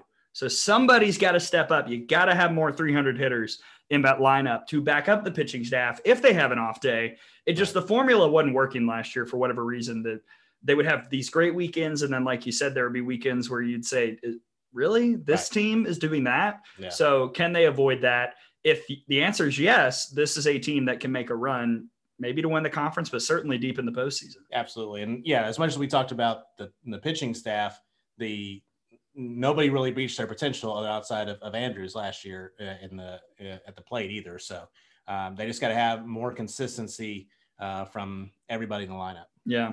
So that's LSU, Alabama at LSU, the first conference series of the year for both teams. Next up, Tom, we go to Columbia. Yes. Are you ready? I'm ready. Are you shielded from the haters? My good friend Bev Smith. We enjoyed talking to her. Bev is cool. We are friends with Bev. Yes. If we weren't, she wouldn't have come back on this year. She would have said no. Right. But she said yes, and she's here. Really looking forward for everyone to hear the interview. I think as we talked with all the coaches here, I think everybody was very honest and was was candid about any issues they might have had last year.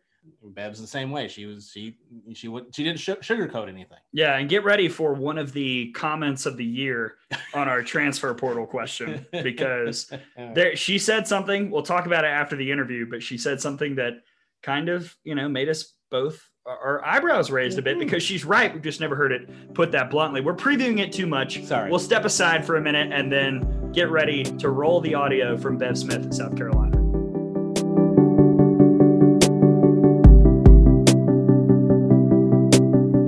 Okay, we're back. Alabama goes to South Carolina this year. First off, Bev Smith gives a really solid list of restaurants. You'll hear that in a moment. But most importantly, Tom, she answered the hard questions that we had for her and her team. You took some heat, as I said earlier, for picking South Carolina 13th. You nailed it. And they're going into a season where they finished 13th last year and they lost two of the best hitters in program history. Right. So what's next? I think Bev Smith gives some answers that provide some hope for Gamecock fans. I think she does. And yeah, I think even with the loss of those two players, I think they're better this year. So we'll see. We'll see what she says about it. Yeah, here it is. Bev Smith, the head softball coach of South Carolina right now. Softball Media Days continues, and we get to talk about the South Carolina Gamecocks, a place that we will visit this year as Alabama takes on South Carolina and Columbia. And we will chat about the Gamecocks, of course, with the head coach, Bev Smith, joining us here on Softball Media Days. Gray Robertson, Tom Canterbury. Coach Smith, welcome in. Good to see you. How are you? Great. Thanks so much for having me. Of course. Always excited to talk about the Gamecocks. And I'm really curious how this offseason was for your program. It was a surprise to Tom and me that South Carolina did not make the NCAA tournament last year. We thought resume-wise there was enough to get in. The committee, and we have lots of thoughts about committees that we've said on this podcast, disagreed. But, after missing the tournament, how did you and your staff look at the program overall and try and motivate the players to make sure that doesn't happen this year? Well, I tell you, that was tough not making the tournament. I agree with you.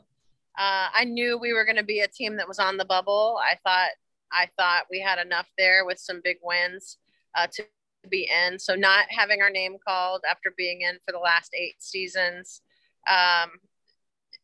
was tough. And particularly my heart broke for our senior class who had been there, Kenzie McGuire, Matt Gozel, and KK Drotar.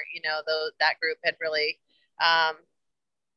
all been great Gamecocks. And for me, my heart broke that those seniors didn't get rewarded to play in one more NCAA tournament. So that was tough. But I would tell you, in turning the page, it's certainly been motivation and our motivation in moving forward and how we do things this year. So I know that if you were sitting in that room, you don't want that feeling again.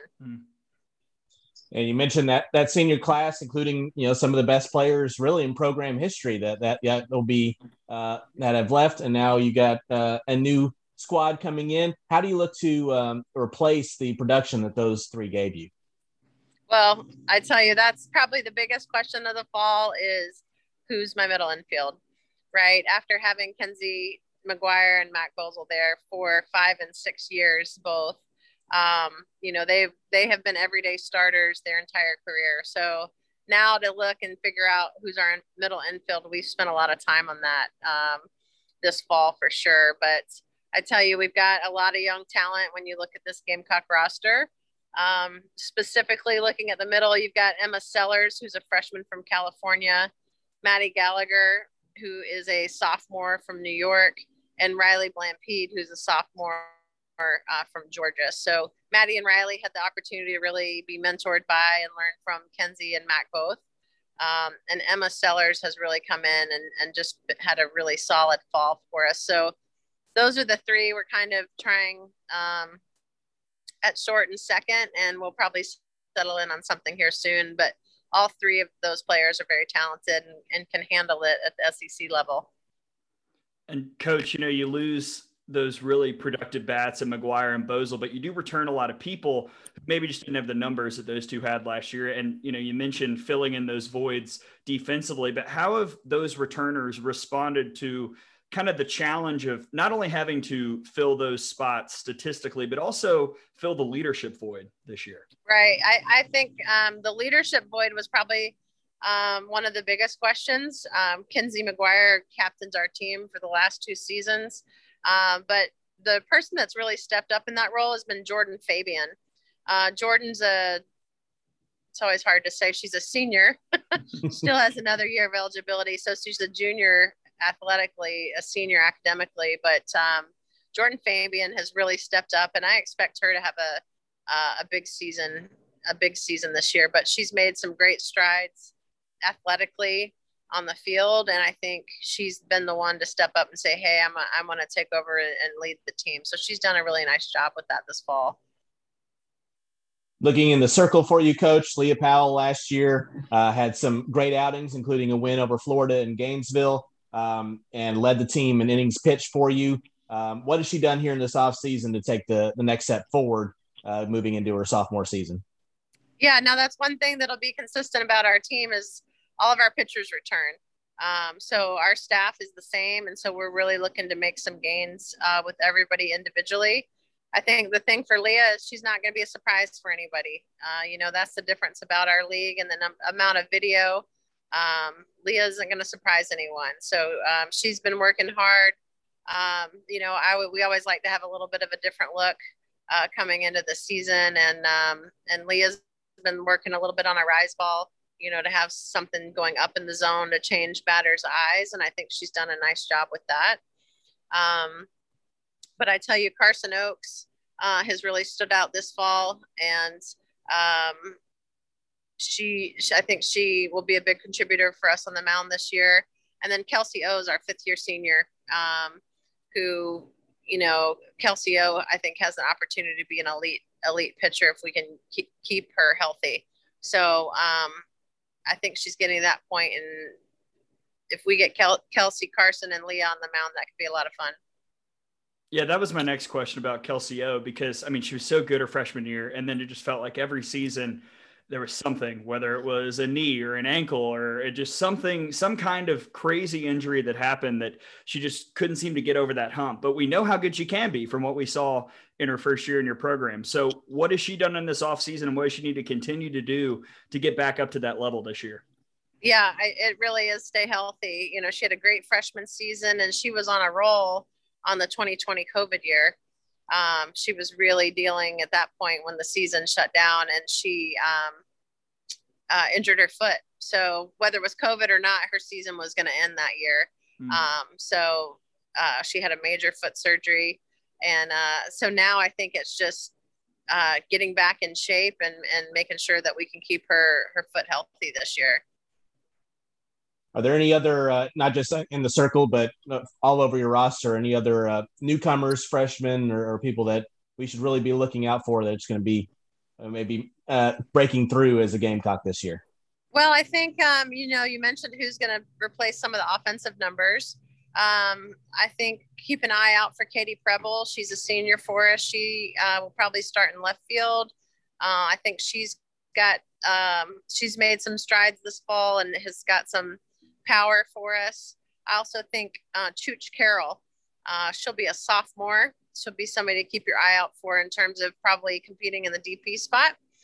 And then freshman Julia Desiderio has really done a nice job in terms of behind the plate and in the infield. So I think she's a freshman that'll see some time. So those should be some fun players to watch. And Chooch Carroll definitely going to be on the list for your all-name team this year, Tom, which yes, just absolutely. An incredible name. South Carolina, go ahead. I was going to say too, last year we were really out 4 starters, and we get those back. That we get 2 of them back this year with Haley Simpson is back in the lineup. She was out with an injury, and Lauren Stewart is back. So I've got 2 players who were out last season with injuries that will be back, and I expect both of those players to start as well. South Carolina head coach Bev Smith joining us here for Softball Media Days. And Coach, as we record, your non-conference schedule is not out. You gave us a little tease as before we got on and started chatting, but how excited are you about the non-conference slate that you've got set for this team and also the conference slate? I mean, there are some intriguing matchups ahead of you this year. No doubt. And I think that's always the fun part as a coach is putting that schedule together. And, I believe you've got to challenge your team in the non-conference schedule to be prepared to go into SEC. So I believe I've done that with the teams we have. We're hosting 2 tournaments here in Columbia. We've got a lot of ACC schools coming. So Virginia,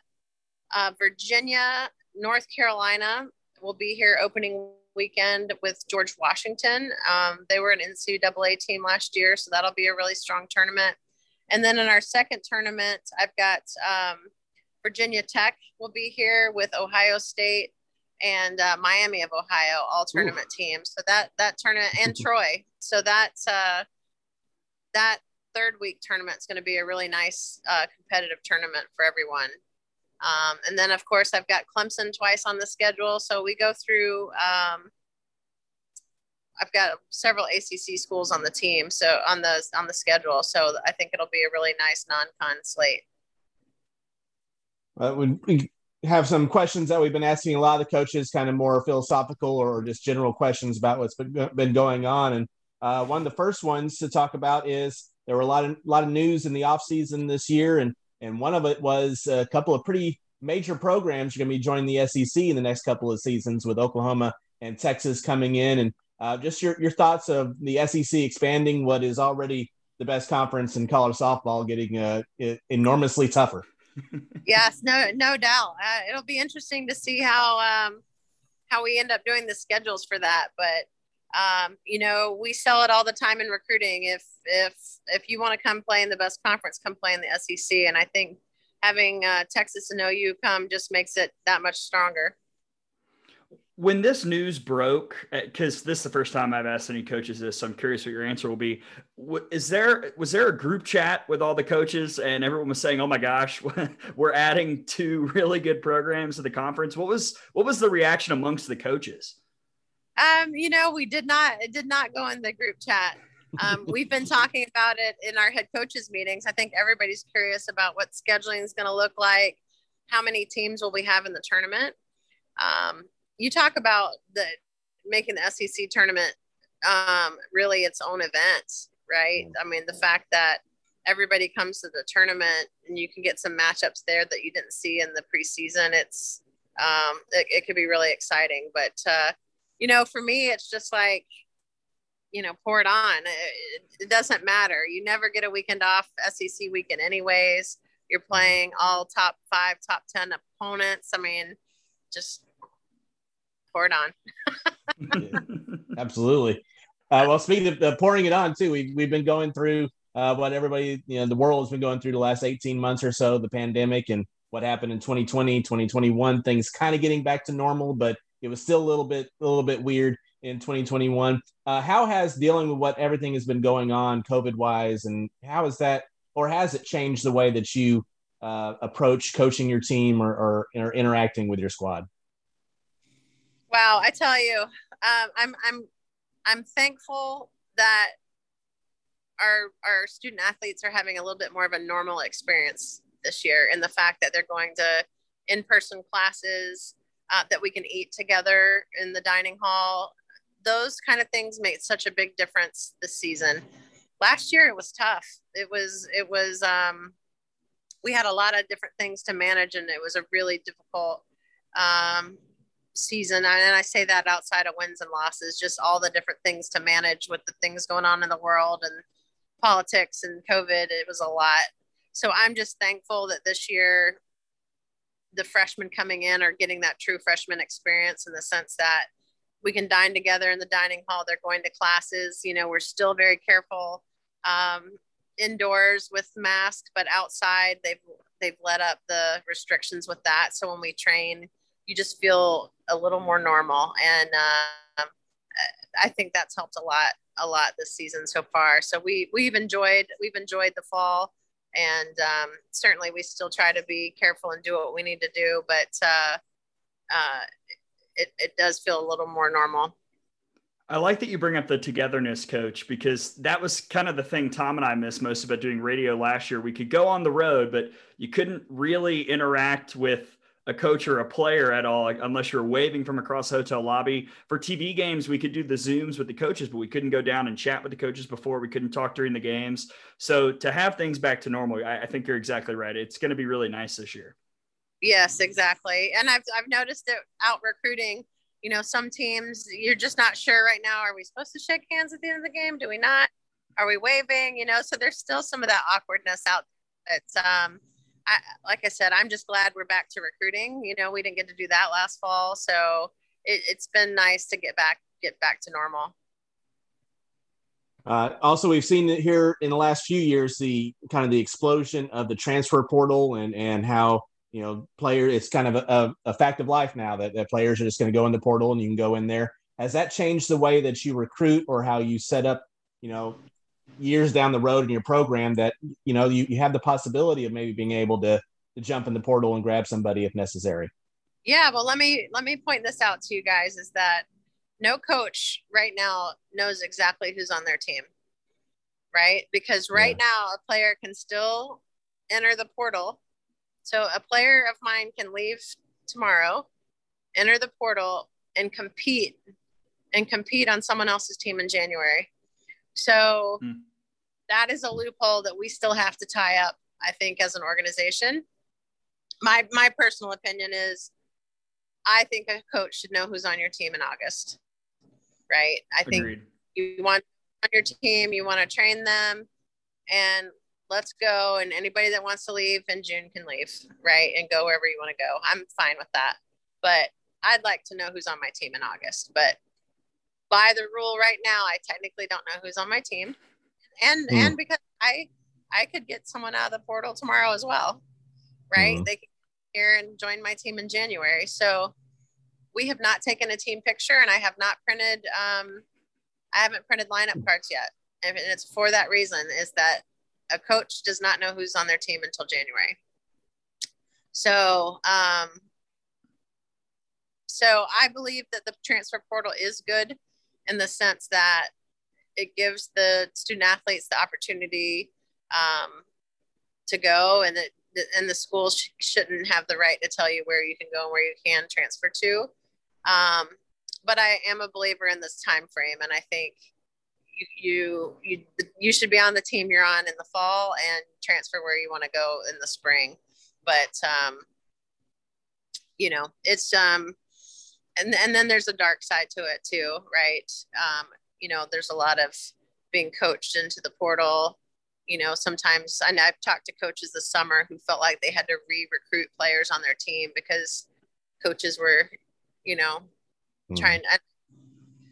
trying to move athletes around. So there's a dirty underbelly to it, but for the most part, if you're not happy, you have an opportunity to go in the portal. And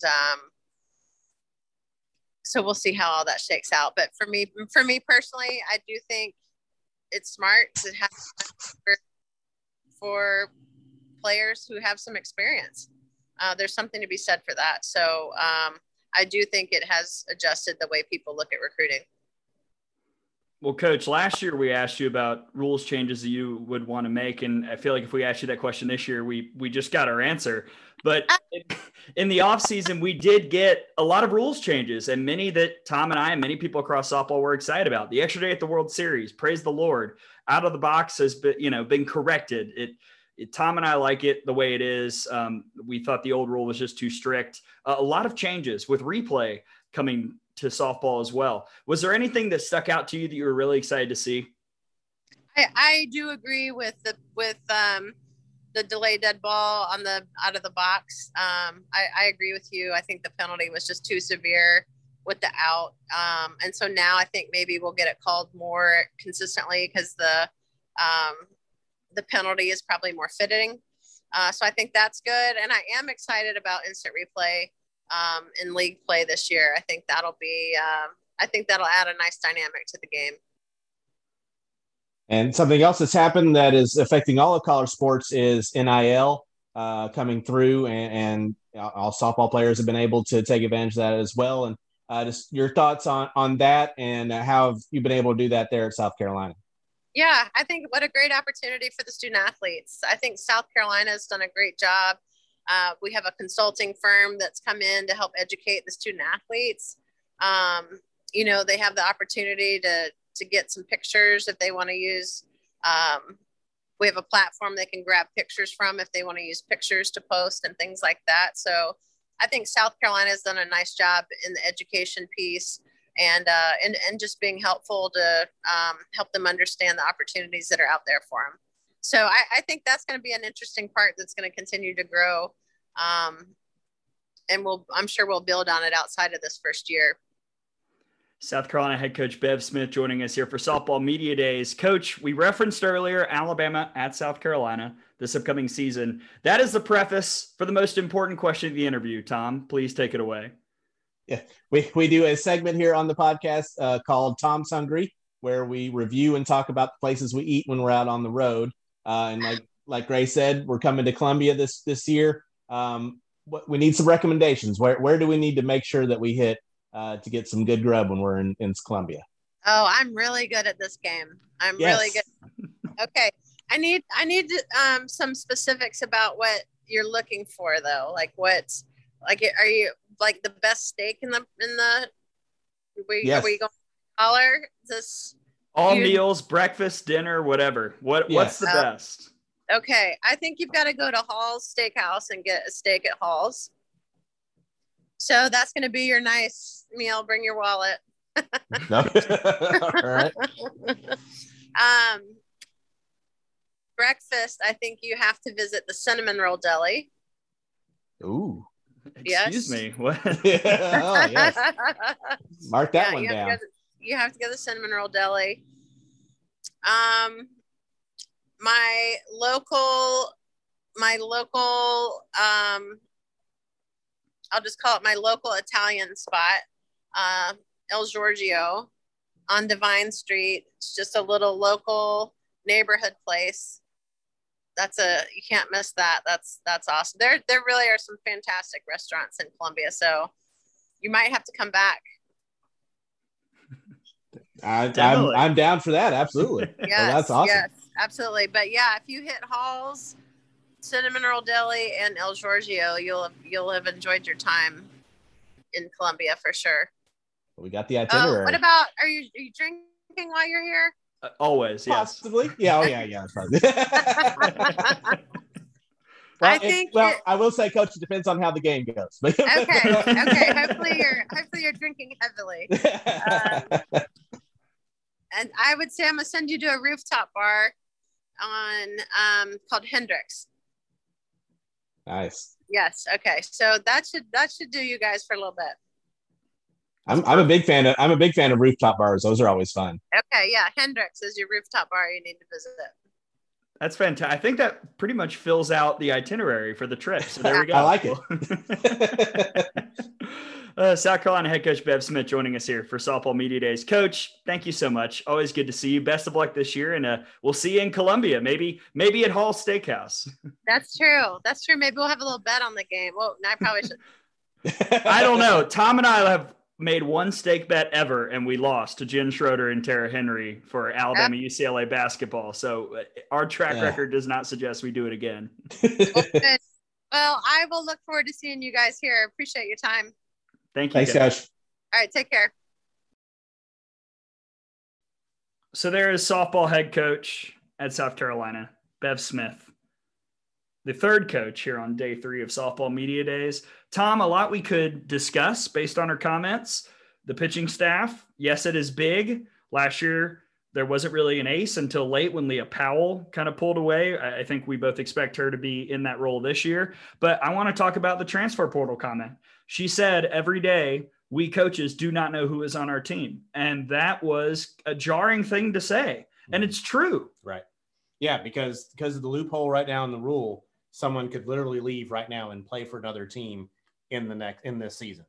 So that loophole needs to be closed. If you play fall ball with a team, that should be your team for the spring. Yeah. So I think that's one of those that I think everyone is in agreement on. The rule just has to be passed.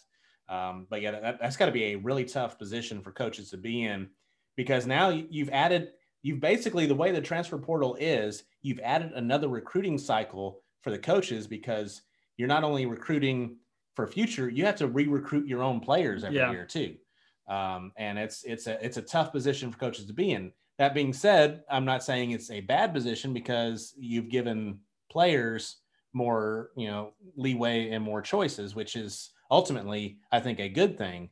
But it's created some issues if you're the coach as far as roster management. That's why I wanted to ask everybody this question and see their thoughts on it, because it's got to change what your roster management and your recruiting strategy is every year, when this person that you may have penciled in to be a starter for 4 years, she may start looking elsewhere. Yeah.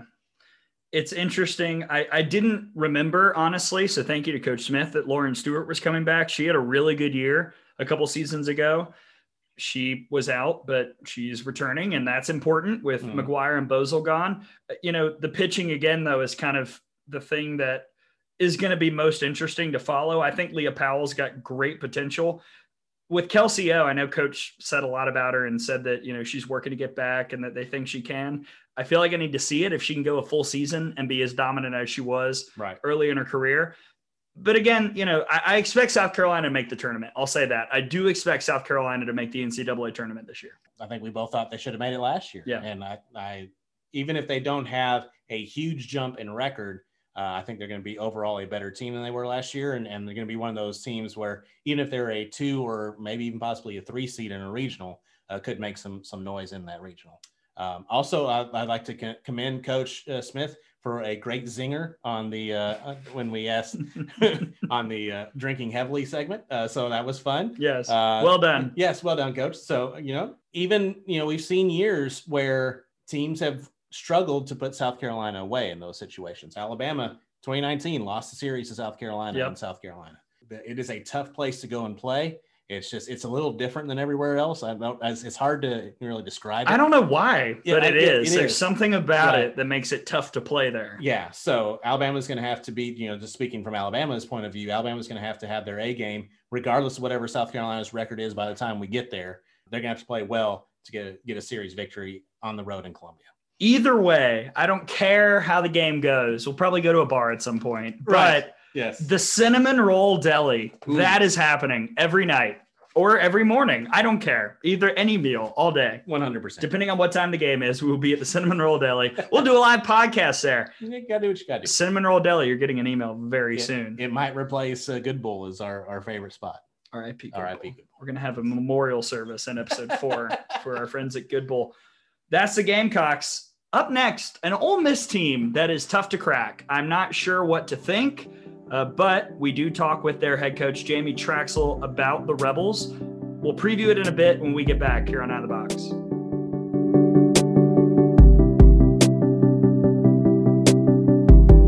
Welcome back. Day 3 continues and finishes off with the Ole Miss Rebels and their head coach, Jamie Traxel, entering her second year in Oxford. 36-22 last year, 12-12 in the conference, better than we expected. Mm-hmm. But it was kind of the stuff after that was a darkish cloud over Oxford. The tussle in Tucson, which I'm now coining, apparently. I like that. We did not ask Coach Traxel about it. We did ask her about all the offseason stuff and those reports that came out. It is very important to say that Ole Miss cleared everybody of everything, of all wrongdoing. But as we said early on, at the very least, it's a distraction. They lost a lot more people than I thought. They have a very young team. They also add Bree Roper from Georgia Tech, who we'll talk about with Coach Traxel in a minute. Bottom line, what is Ole Miss? I don't really know.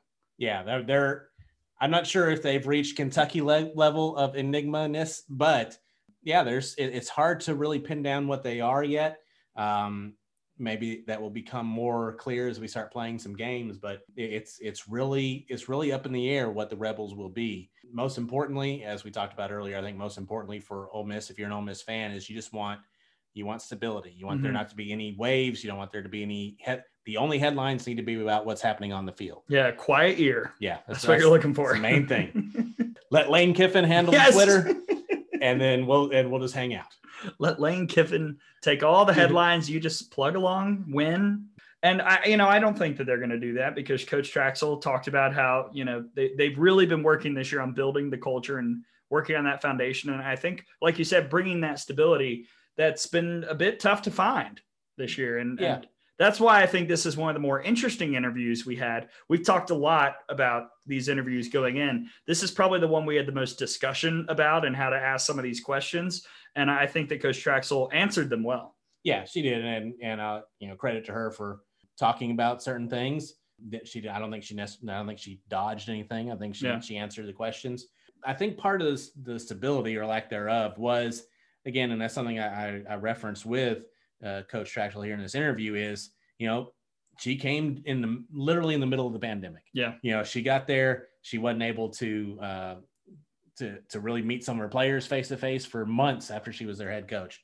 So whatever culture you're trying to do, that it takes a little time, especially when you're going through all what was going on COVID wise. So, and you add in a program that was already unstable with, all the coaching stuff that has happened the last couple of years prior. Yeah. Had a year of an interim head coach. You had all this stuff going on. So you got to think, as if you're a player at Ole Miss, you are craving that stability and the structure, and hopefully that's what they're able to provide here this year. Here she is, Jamie Traxel, the head coach at the University of Mississippi. The Rebels are next here in Softball Media Days, presented by Anthony Sanella Realty. Softball Media Days rolls along, and we head to Oxford, down in Mississippi. Ole Miss, the team we're going to discuss with their head coach, Jamie Traxel. Coach, good to see you again. Thanks for joining us. Appreciate the opportunity. Good to see you guys. Coach, there's a lot that we're going to talk about, especially about this upcoming year. Some people that we're really excited to see on your team. But, it was a difficult offseason for your squad. There shouldn't be any issues going forward. But how were you and your staff able to galvanize the team through all that and get them ready for this year? We just – you kind of take it one step at a time, and, we're always committed to the people that are in this program, and we have a great administration, and we just kept working through, we just kept sending the message of why we're all here, why we're all united. Our job and our responsibility as coaches is to take care of the people that are in this program. That's always been our message, and that's always been what we've done. And we've been consistent with that, and we've just continued to move forward together. Last season was a really good one, I think, for your squad, your first year in Oxford. And one of the big surprises really in the conference, you're in the preseason poll finished or projected to finish 13, ended up finished 8th. But going in a couple of weeks left in the season, you guys were still in the very top of the league and had that opportunity. How are you going to be able to use how well things went last year to kind of springboard into 2022? Yeah, I think we just kind of focus on a lot of things that we can control, stay within ourselves. Who are we? What are we going to be about? What's our identity? How are we going to go out there and compete and challenge to win softball games and piece it together? Can't try to be someone that we're not. We don't need to be. So what is our strength? How do we use that? Obviously, communicating with our pitchers, our defense, and our offense, and getting and making sure our athletes have a really clear understanding of what we want, what our expectations are, and what our identity is going to be, and buying into that, and then just keeping it a game of execution. So we have a lot of confidence and belief in who we are and what we're capable of doing, and we don't make it more complicated than that, to be honest. And Coach, one of those strengths, I'm not breaking any news here, but it's Tate Whitley. And she was such an important part of your offense last year. Now she's coming back. You lost a lot of production, but she's one of the big ones returning. How do you plan on using her throughout the year? And what does she bring to your offense overall? Yeah, she had a great year, especially her on base percentage. She's a tough out, on base percentage, found different ways to get on base, and she's continued to elevate her game. Even offensively. And so really incorporating a lot of like just standing and swinging versus just slapping and utilizing her short game, really becoming a triple threat and being an RBI producer for us in this fall season. And we look forward to letting her continue to build her tool set and reading the defense, but being someone who can stand in there when there are people in scoring position and be a run producer, not just a run scorer for us. Who are some of the other names that are going to be plugging in on that offense? An offense that did lose a lot of the power from last year, lost half the home runs that you hit, have graduated and moved on. But who are some of the names you're going to be looking to plug in here this year? Yeah, I think Abby Latham, probably going to be one of our most consistent power threats, has been throughout her career, is a dangerous hitter, is very smart, loves hitting, loves game planning. So Abby, Say Gutierrez, who's going to be what was our first baseman, hits in the middle of our lineup. Maybe not as traditional and just in the power, but had a lot of RBIs and came through in a lot of big situations for us. And Michaela Alley, our shortstop, I think quietly one of the best shortstops in the country on the defensive side, but she's got great offensive weapons and she's had one of our best falls for us. Obviously has a ton of experience.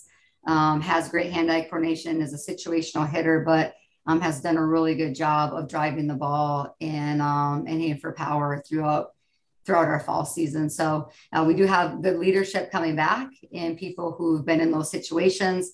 And then obviously Paige Smith, who I think led our team in home runs last year too, it was our starting third baseman. So we got Paige coming back as well for a lot of power. And they've done a really good job continuing to get better themselves and helping our newcomers and our young freshmen adapt and work with them and understanding what we do, how we do things, what the language is, what our terminology means, and kind of helping bridge that gap between the two levels. Coach Traxler, you mentioned newcomers, and for the second year in a row, I get to ask you about one of my FGCL girls. Bree Roper is coming to Ole Miss, and she was so good at Georgia Tech. She was really one of the bright spots on an offense that kind of struggled last year. What does she bring to the program, and how excited are you to put her wherever? Because she's a good infielder and a really good outfielder.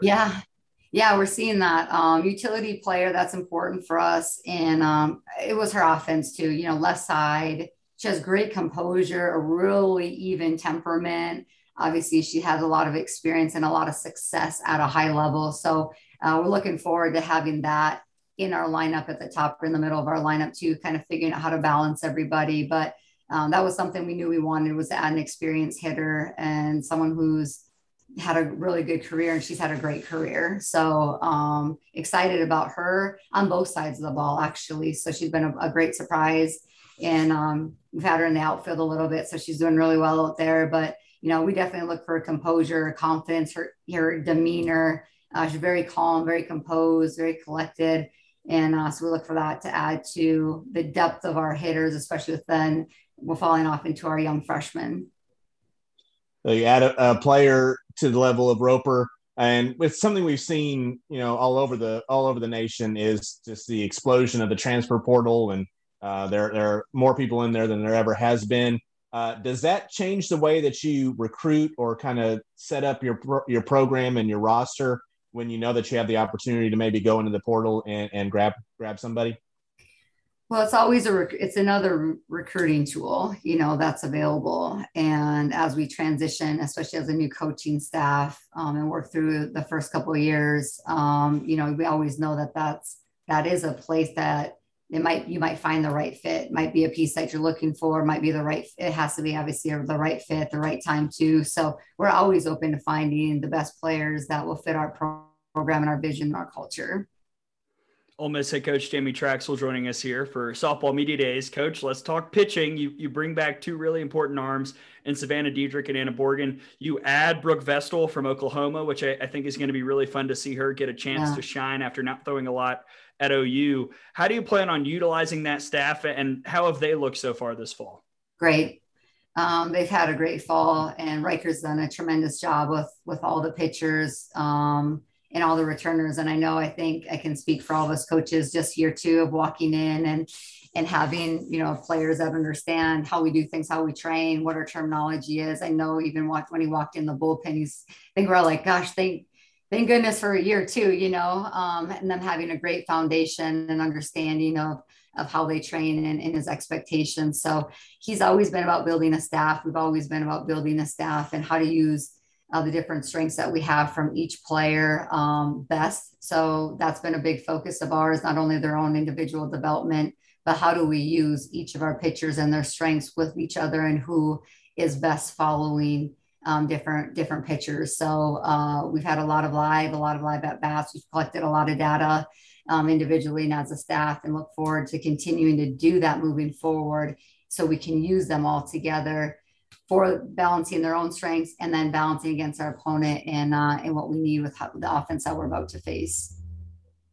And you do have a staff, and I think that's really important in college softball today. Is you can't rely on just one person. You need to have a full staff.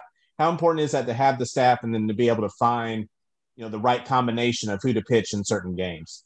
We think that's going to be, one of the reasons we can challenge be successful this year consistently, regardless of who we're playing. Different matchups, different looks, people following different people from the hard and down, the off speed to the little bit spinny up in the zone. And we've been kind of building that and then getting comfortable and confident and then, communicating that with our pitchers too. And they understand that is something that we continue to look at. And they've really bought into being a staff. Riker's done an incredible job with them. So they bought into that role and the understanding of what that means, not just based on, equal and fair innings, but what that means and why we're doing it. So we're excited for the growth that they've had, especially now that we have a great foundation from the fall and moving forward and continuing to build that staff together so we can go out and put together, give ourselves the best opportunity to be successful. Coach, correct me if I'm wrong. And Tom and I have always said it's always dangerous to do math on the air on podcasts, but I've got 11 new additions on the team this year with 9 freshmen and the transfers coming in. Yeah. It's a huge number. Who should we be on the lookout for this year?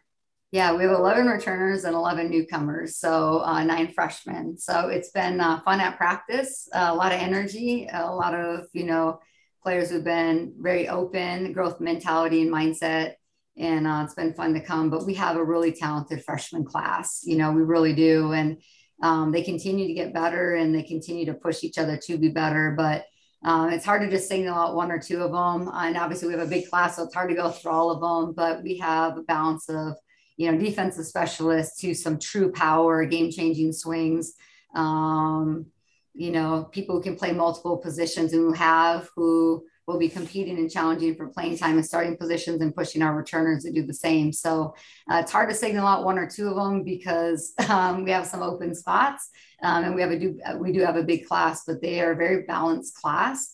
We have catchers, pitchers, infield and outfielders in there. They can hit, they can defend. They've been getting better each and every week that we've been training them, and it's been fun to see their growth. Coach, now I'm going to move into a couple of our more philosophical or just general questions that we're asking most of the coaches. And the first one is the big news over the offseason for the SEC was the addition of 2 new programs going to be coming in at some point in the future. Could be, in a couple of years, could be 2 or 3 down the road, but Oklahoma and Texas coming in. Oklahoma, obviously, one of the best programs in the nation. Texas right there as well. What are your thoughts on adding those two just powerhouse programs? It's I think the SEC challenges, if not, is the best, softball conference in the country, and they just make us stronger. I think that's a good thing for everybody. You don't play everybody in the same year. It's a big conference now. So I think they're going to spend some time figuring out how to schedule and how to break that up and what they're going to do with the scheduling piece of it. But I think they make us stronger. Two great programs financially. This is a conference that, is financially very stable. They add to that as well. And, I think just with the strength of our conference and adding them, they just improve our opportunities to be challenged to be top 16 seeds, to host for regionals, to host for supers, and extend our season as long as possible, which is the ultimate goal no matter what. Coach, I know that you knew it was going to be a tough job coming to the SEC because everybody's good. But I mean, when you came down here from Minnesota, did you have any idea what this league could be? Because, Tom mentioned it, Oklahoma, they've made it to the World Series 90% of the time in the last decade. Texas has been right there as well. I mean, all of a sudden, it's going to be almost impossible to get sweeps anywhere. This conference is just going to be so tough. Yeah, it is. It's the gauntlet. I mean, it's, we say this all the time, you have to kind of be prepared to get punched in the mouth on Friday and come back and punch someone else in the mouth on Saturday. And, who you go through everything with and who you're in the trenches with matters a lot. And I have a lot of confidence and belief in our staff and our game planning. And, but it is, I mean, it's a little different mentality and mindset because every time you step on the field, anybody can beat anybody and every game matters. I mean, every single game, regardless of what happened Friday and Saturday, that Sunday game is just as important, maybe even more important. So there's no days off for sure. And you have to be on your A game all the time. Your level of preparation, you're preparing for a super regional team each and every weekend. And I think just the mentality that goes into that, the effort and the energy collectively from the top all the way down, it makes it fun though, to be honest with you. Like, it's why you do this, is have the opportunity to play where your season is on the line each and every weekend that you go out, and to be prepared to play your best when it matters the most. This conference prepares you for that. Well, Tom and I were really excited to see that news. We were thrilled when we saw the press release about the rules changes. Some much needed things happening across college softball. Replay is coming. God bless. We've got an extra day at the World Series. No one needs to play until 4 a.m. Out of the box has changed, which we both endorse here on this podcast. There are multiple other things. Was there anything that caught your eye that you really loved about some of the changes that were made for the sport? I don't know if I would say one over anything else, but there wasn't anything that crossed our desk that we were either surprised about or would have thought twice about it either. Probably same as you guys, just understand the rules. I think everyone understands why some of those changes were made and for what reason. And it's to add to the consistency of the calls in the game. And then even the replay, I think, is probably the biggest thing. When you put so much into it and one call can determine the outcome of our game, just kind of feeling like it's not about who's right, it's about getting it right and to give all of us the best opportunity for that call to be made right and the winner to be, not be determined by a call. Even just human error, I think, is probably the most beneficial moving forward. And obviously we have a conference that supports that and is going to implement that too and even support it financially. So that's awesome. And also in the last couple of years, we've all gone through the COVID pandemic and dealt with that. And you have a unique perspective on it because you made a job change in the middle of a pandemic and came down to Oxford in 2020. And just how has, going through everything we've gone through pandemic wise, the uncertainty, 2021 being kind of back to normal, but not 100%, has that changed the way that you coach or your philosophies on anything? It's a good question. It's been a year and a half. I don't know. I think you continue to be grateful. I think even take advantage of the time that you do have with family, and friends and even like your athletes. It's nice having meetings in person. We didn't have that the whole first year, especially as a new staff. So year two with just some of the relationships and being able to continue to build the relationships and the communication that we have with all of our current student athletes, and just continue to dive into Ole Miss and the other great coaching staffs here on campus. Oxford community is incredible, very supportive. So I think just being able to kind of immerse ourselves a little bit more into Oxford and Ole Miss and continue to build our program and build it from the inside out with our people and our relationships, now that we actually get to spend a little more time together, has been something we've really kind of look forward to and continue looking forward to building our culture. Ole Miss head coach Jamie Traxel joining us here on Softball Media Days. Just a couple more things we want to get to, Coach. The first being NIL, another big change. Gosh, what an offseason it was. Yeah. And I'm curious how your team has responded to NIL. Has that impacted your players at all? Mm-hmm. Yeah, some of them, we've had a lot of education from our administration, and I think that's been important. It actually a lot more towards our athletes too. So I know there's opportunities that they've been able to take advantage of and learn from. And I think it's going to even take another year or two just for everyone to get really a good understanding, a good feel, even businesses, about what those opportunities look like. But anytime that we can get our athletes in a position to support themselves and benefit from who they are, and the popularity that they do have and the platforms they get to use, is obviously something that we're really excited about. So I think as we continue moving through this year 1 into 2 and 3, it'll continue to become more prevalent even within our team as well. But we have a lot of education sessions, and I'm excited and proud of does our athletes get that training regardless of where they are, whether they're benefiting from it or not, or whether they will in the future.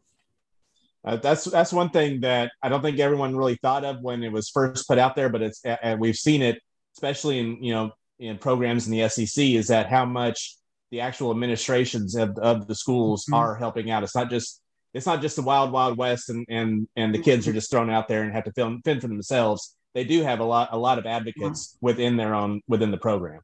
Yeah, Ole Miss has been real proactive in a couple of different things, and they've actually been committed, kind of anticipating that this was going to clear at some point. So I know they were working with a company for about 3 years to try to get this set up for when the time came. And so they've been really on the forefront of being organized with it, getting settled with it, and then having education for both the coaches and the athletes heading into it. But very forward thinking from our administration, that we have great leadership when it comes to that, and we all benefit from it. All right, Coach, we've gotten all that other stuff out of the way. Now to the really important thing. Last year we asked you this question, and you had just gotten there. You weren't really sure yet. But food? Yes, we have a segment on the podcast called Tom's Hungry, where we review the places that we eat when we're out on the road. So wanted to get your recommendations. Next time we're in Oxford, where do we need to go for Tom's Hungry? I hear St. Leo all the time. So I know that's a favorite of our staff. I actually haven't been there yet, but that's kind of the favorite right now. Bourré, that's probably one of my favorite places on the square, some Cajun food.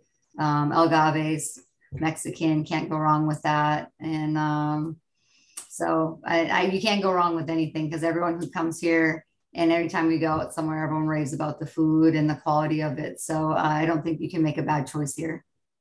Have you been able to, game day is coming this Saturday, have you been able to experience the Grove? Yeah, we've had a couple of recruiting weekends with some home football contests, especially the SEC games. It's something to see. It doesn't disappoint.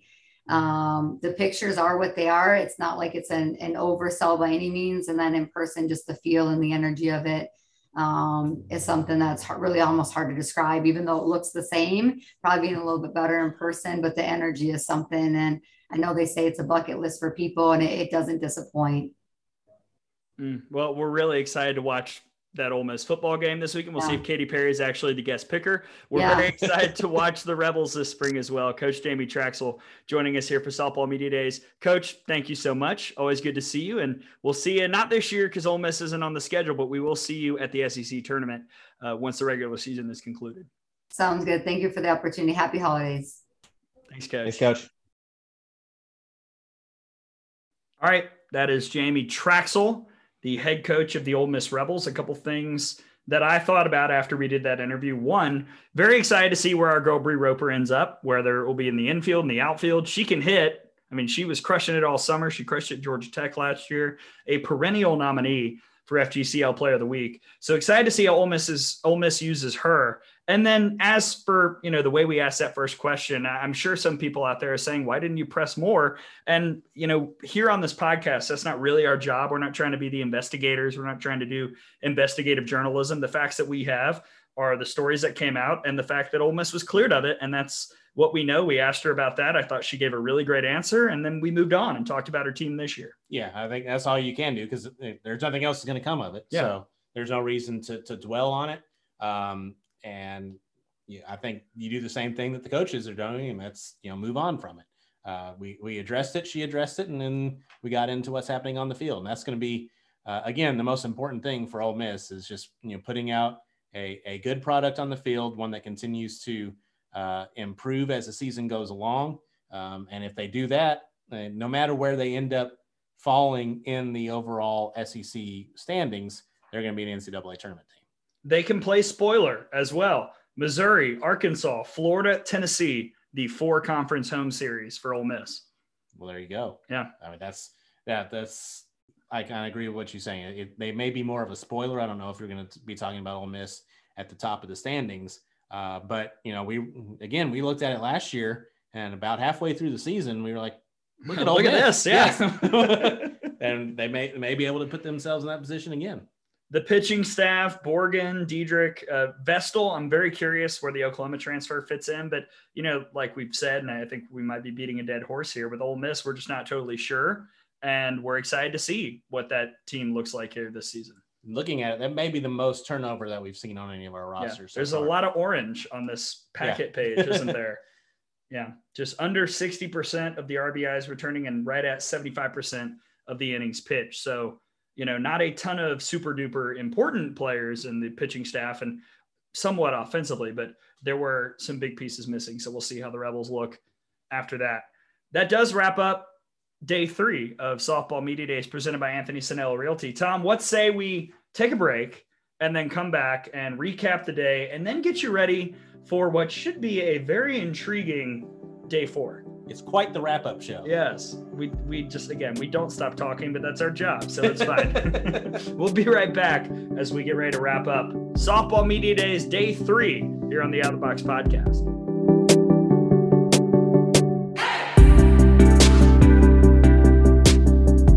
Yes. Day 3 is done. What a wonderful day. As I start singing the Mr. Rogers theme song. Tim Walton, Beth Turina, Bev Smith, Jamie Traxel.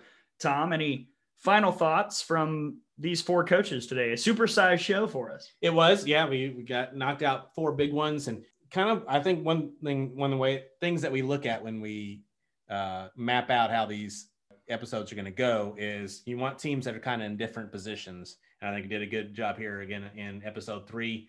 A couple of coaches in Walton and Turina that we think are going to be vying for the SEC championship, and then 2 coaches, Smith and Traxel, that are trying to improve upon what they did last year. And everyone's kind of in a different spot, but I thought we got some really good answers on a lot of our questions from them. I leave the day feeling better about, at least compared to how I went into the interviews, feeling better about South Carolina than anybody else, I would say comparatively. But I think that these are 4 teams that are going to see improvements, if not record-wise, at least statistically and in the way that they play. I don't know if Florida's going to be a better record team compared to last year, but I think they will top to bottom have a better offense. And I think the pitching staff will have fewer blips, let's say, this upcoming year. I could see that for sure. I mean, you got to continue to experiment in the pitching lab as far as that goes. But, I think they're going to be, don't count out Florida. Ever is basically what I'm saying. Okay, before we advertise day 4, let's really quickly talk again about our friend Anthony Sanella, the presenting sponsor of Softball Media Days. Sanella, a part of Alabama Beach Realty. It's Anthony Sanella Realty. We've said it enough. You know the website, AnthonySanellaRealty.com. The beach is awesome. I might go as we record. The SEC championship is coming up, mate. And then I've got like a week off. I might just call Anthony. Sounds go good. to the beach, cash in our check now. Go to the beach. Wait, I can't go yet. It's okay. We'll save it. Okay. Anthony Sanella Realty, part of Alabama Beach Realty, from Mobile down to the Alabama beaches, Gulf Shores, Orange Beach, the whole area. Give him a call and check out his website, AnthonySanellaRealty.com. Call him at 251-301-7694. Part of Alabama Beach Realty, part of AMU. Well done, Tom. Thank you. Thank you. Day 4 is coming up. That'll be December 10th, the final day of Softball Media Days. We've got Alabama head coach Patrick Murphy, Mississippi State head coach Samantha Ricketts. Joe Evans will be closing us out. The wonderful backdrop of California on her Zoom. You don't get to see it, but we did. She's the Texas A&M head coach. And then we do our fall ball special, which we did not do earlier this year, partially because I felt like it would make more sense to just clump it together with media days. And also because, frankly, fall ball was kind of later this year. And as the schedule was coming together, it wouldn't make sense to release 2 episodes that close to each other. So Murphy, Ricketts, Evans, fall ball, that's the next episode. And that's one of the things that we talked about with all the coaches, or a lot of them brought it up as well, how fall ball went this year. Yes. It was a kind of a different position, and some coaches actually liked it more the way we did it last year. Yeah, you've heard from Tony Baldwin, Larissa Anderson, who both made the comments that they felt like this year they learned more about their teams when they weren't competing. Right. Georgia did not schedule really anything in the fall ball. They did a bunch of inter-squad scrimmages. Larissa Anderson said that's essentially what she wants to do going forward. So very interesting. We'll talk more about that next episode. Until then, how do people find us, Tom? Well, they can always find us on the Twitter at @outofthebox_pod. Well done. Yes. And you? T Canterbury RTR on the Twitter, T Canterbury RTR. And me at Gray, GRAY_Robertson. Make sure you like, subscribe, leave a review. If you leave a review, I'll send you something nice. Unsure what it is yet because I need to get my paychecks. But after that, we'll figure it out. We'll send you something. So leave a review. I think you can only do that on Apple Podcasts, and subscribe, do all that jazz. Thank you to Coach Walton, Coach Torina, Coach Smith, Coach Traxel. Final thoughts, Tom, before we wrap up day 3. Just another great episode. And we, again, appreciate all the coaches for spending sometimes a extended period of time with us, and all the SIDs as well for help getting this set up. Again, the appreciate their trust that they've given us, that even though we're the Alabama guys, that we'll talk fairly about everybody and have a good time, which we did. Yes, we always do. The food question has really been a good icebreaker this year. It's good that we save it for the end. We all like the food. That's one of the reasons why we like being in the SEC. Everyone's, if nothing else, we're going to eat well. Let's be real. That's why this podcast exists. That is the end of day 3 of Softball Media Days, presented by Anthony Sanella Realty. We're almost done. The finale will drop on December 10th. We'll talk with Patrick Murphy, Samantha Ricketts, and Joe Evans, and we'll also give our fall ball special as we do a deep dive into Alabama's offseason, and also, talk a little bit about what everybody said about fall ball. The finale's coming up. For my partner, Tom Canterbury, I'm Gray Robertson saying so long. We'll see you next time on the Out of the Box podcast.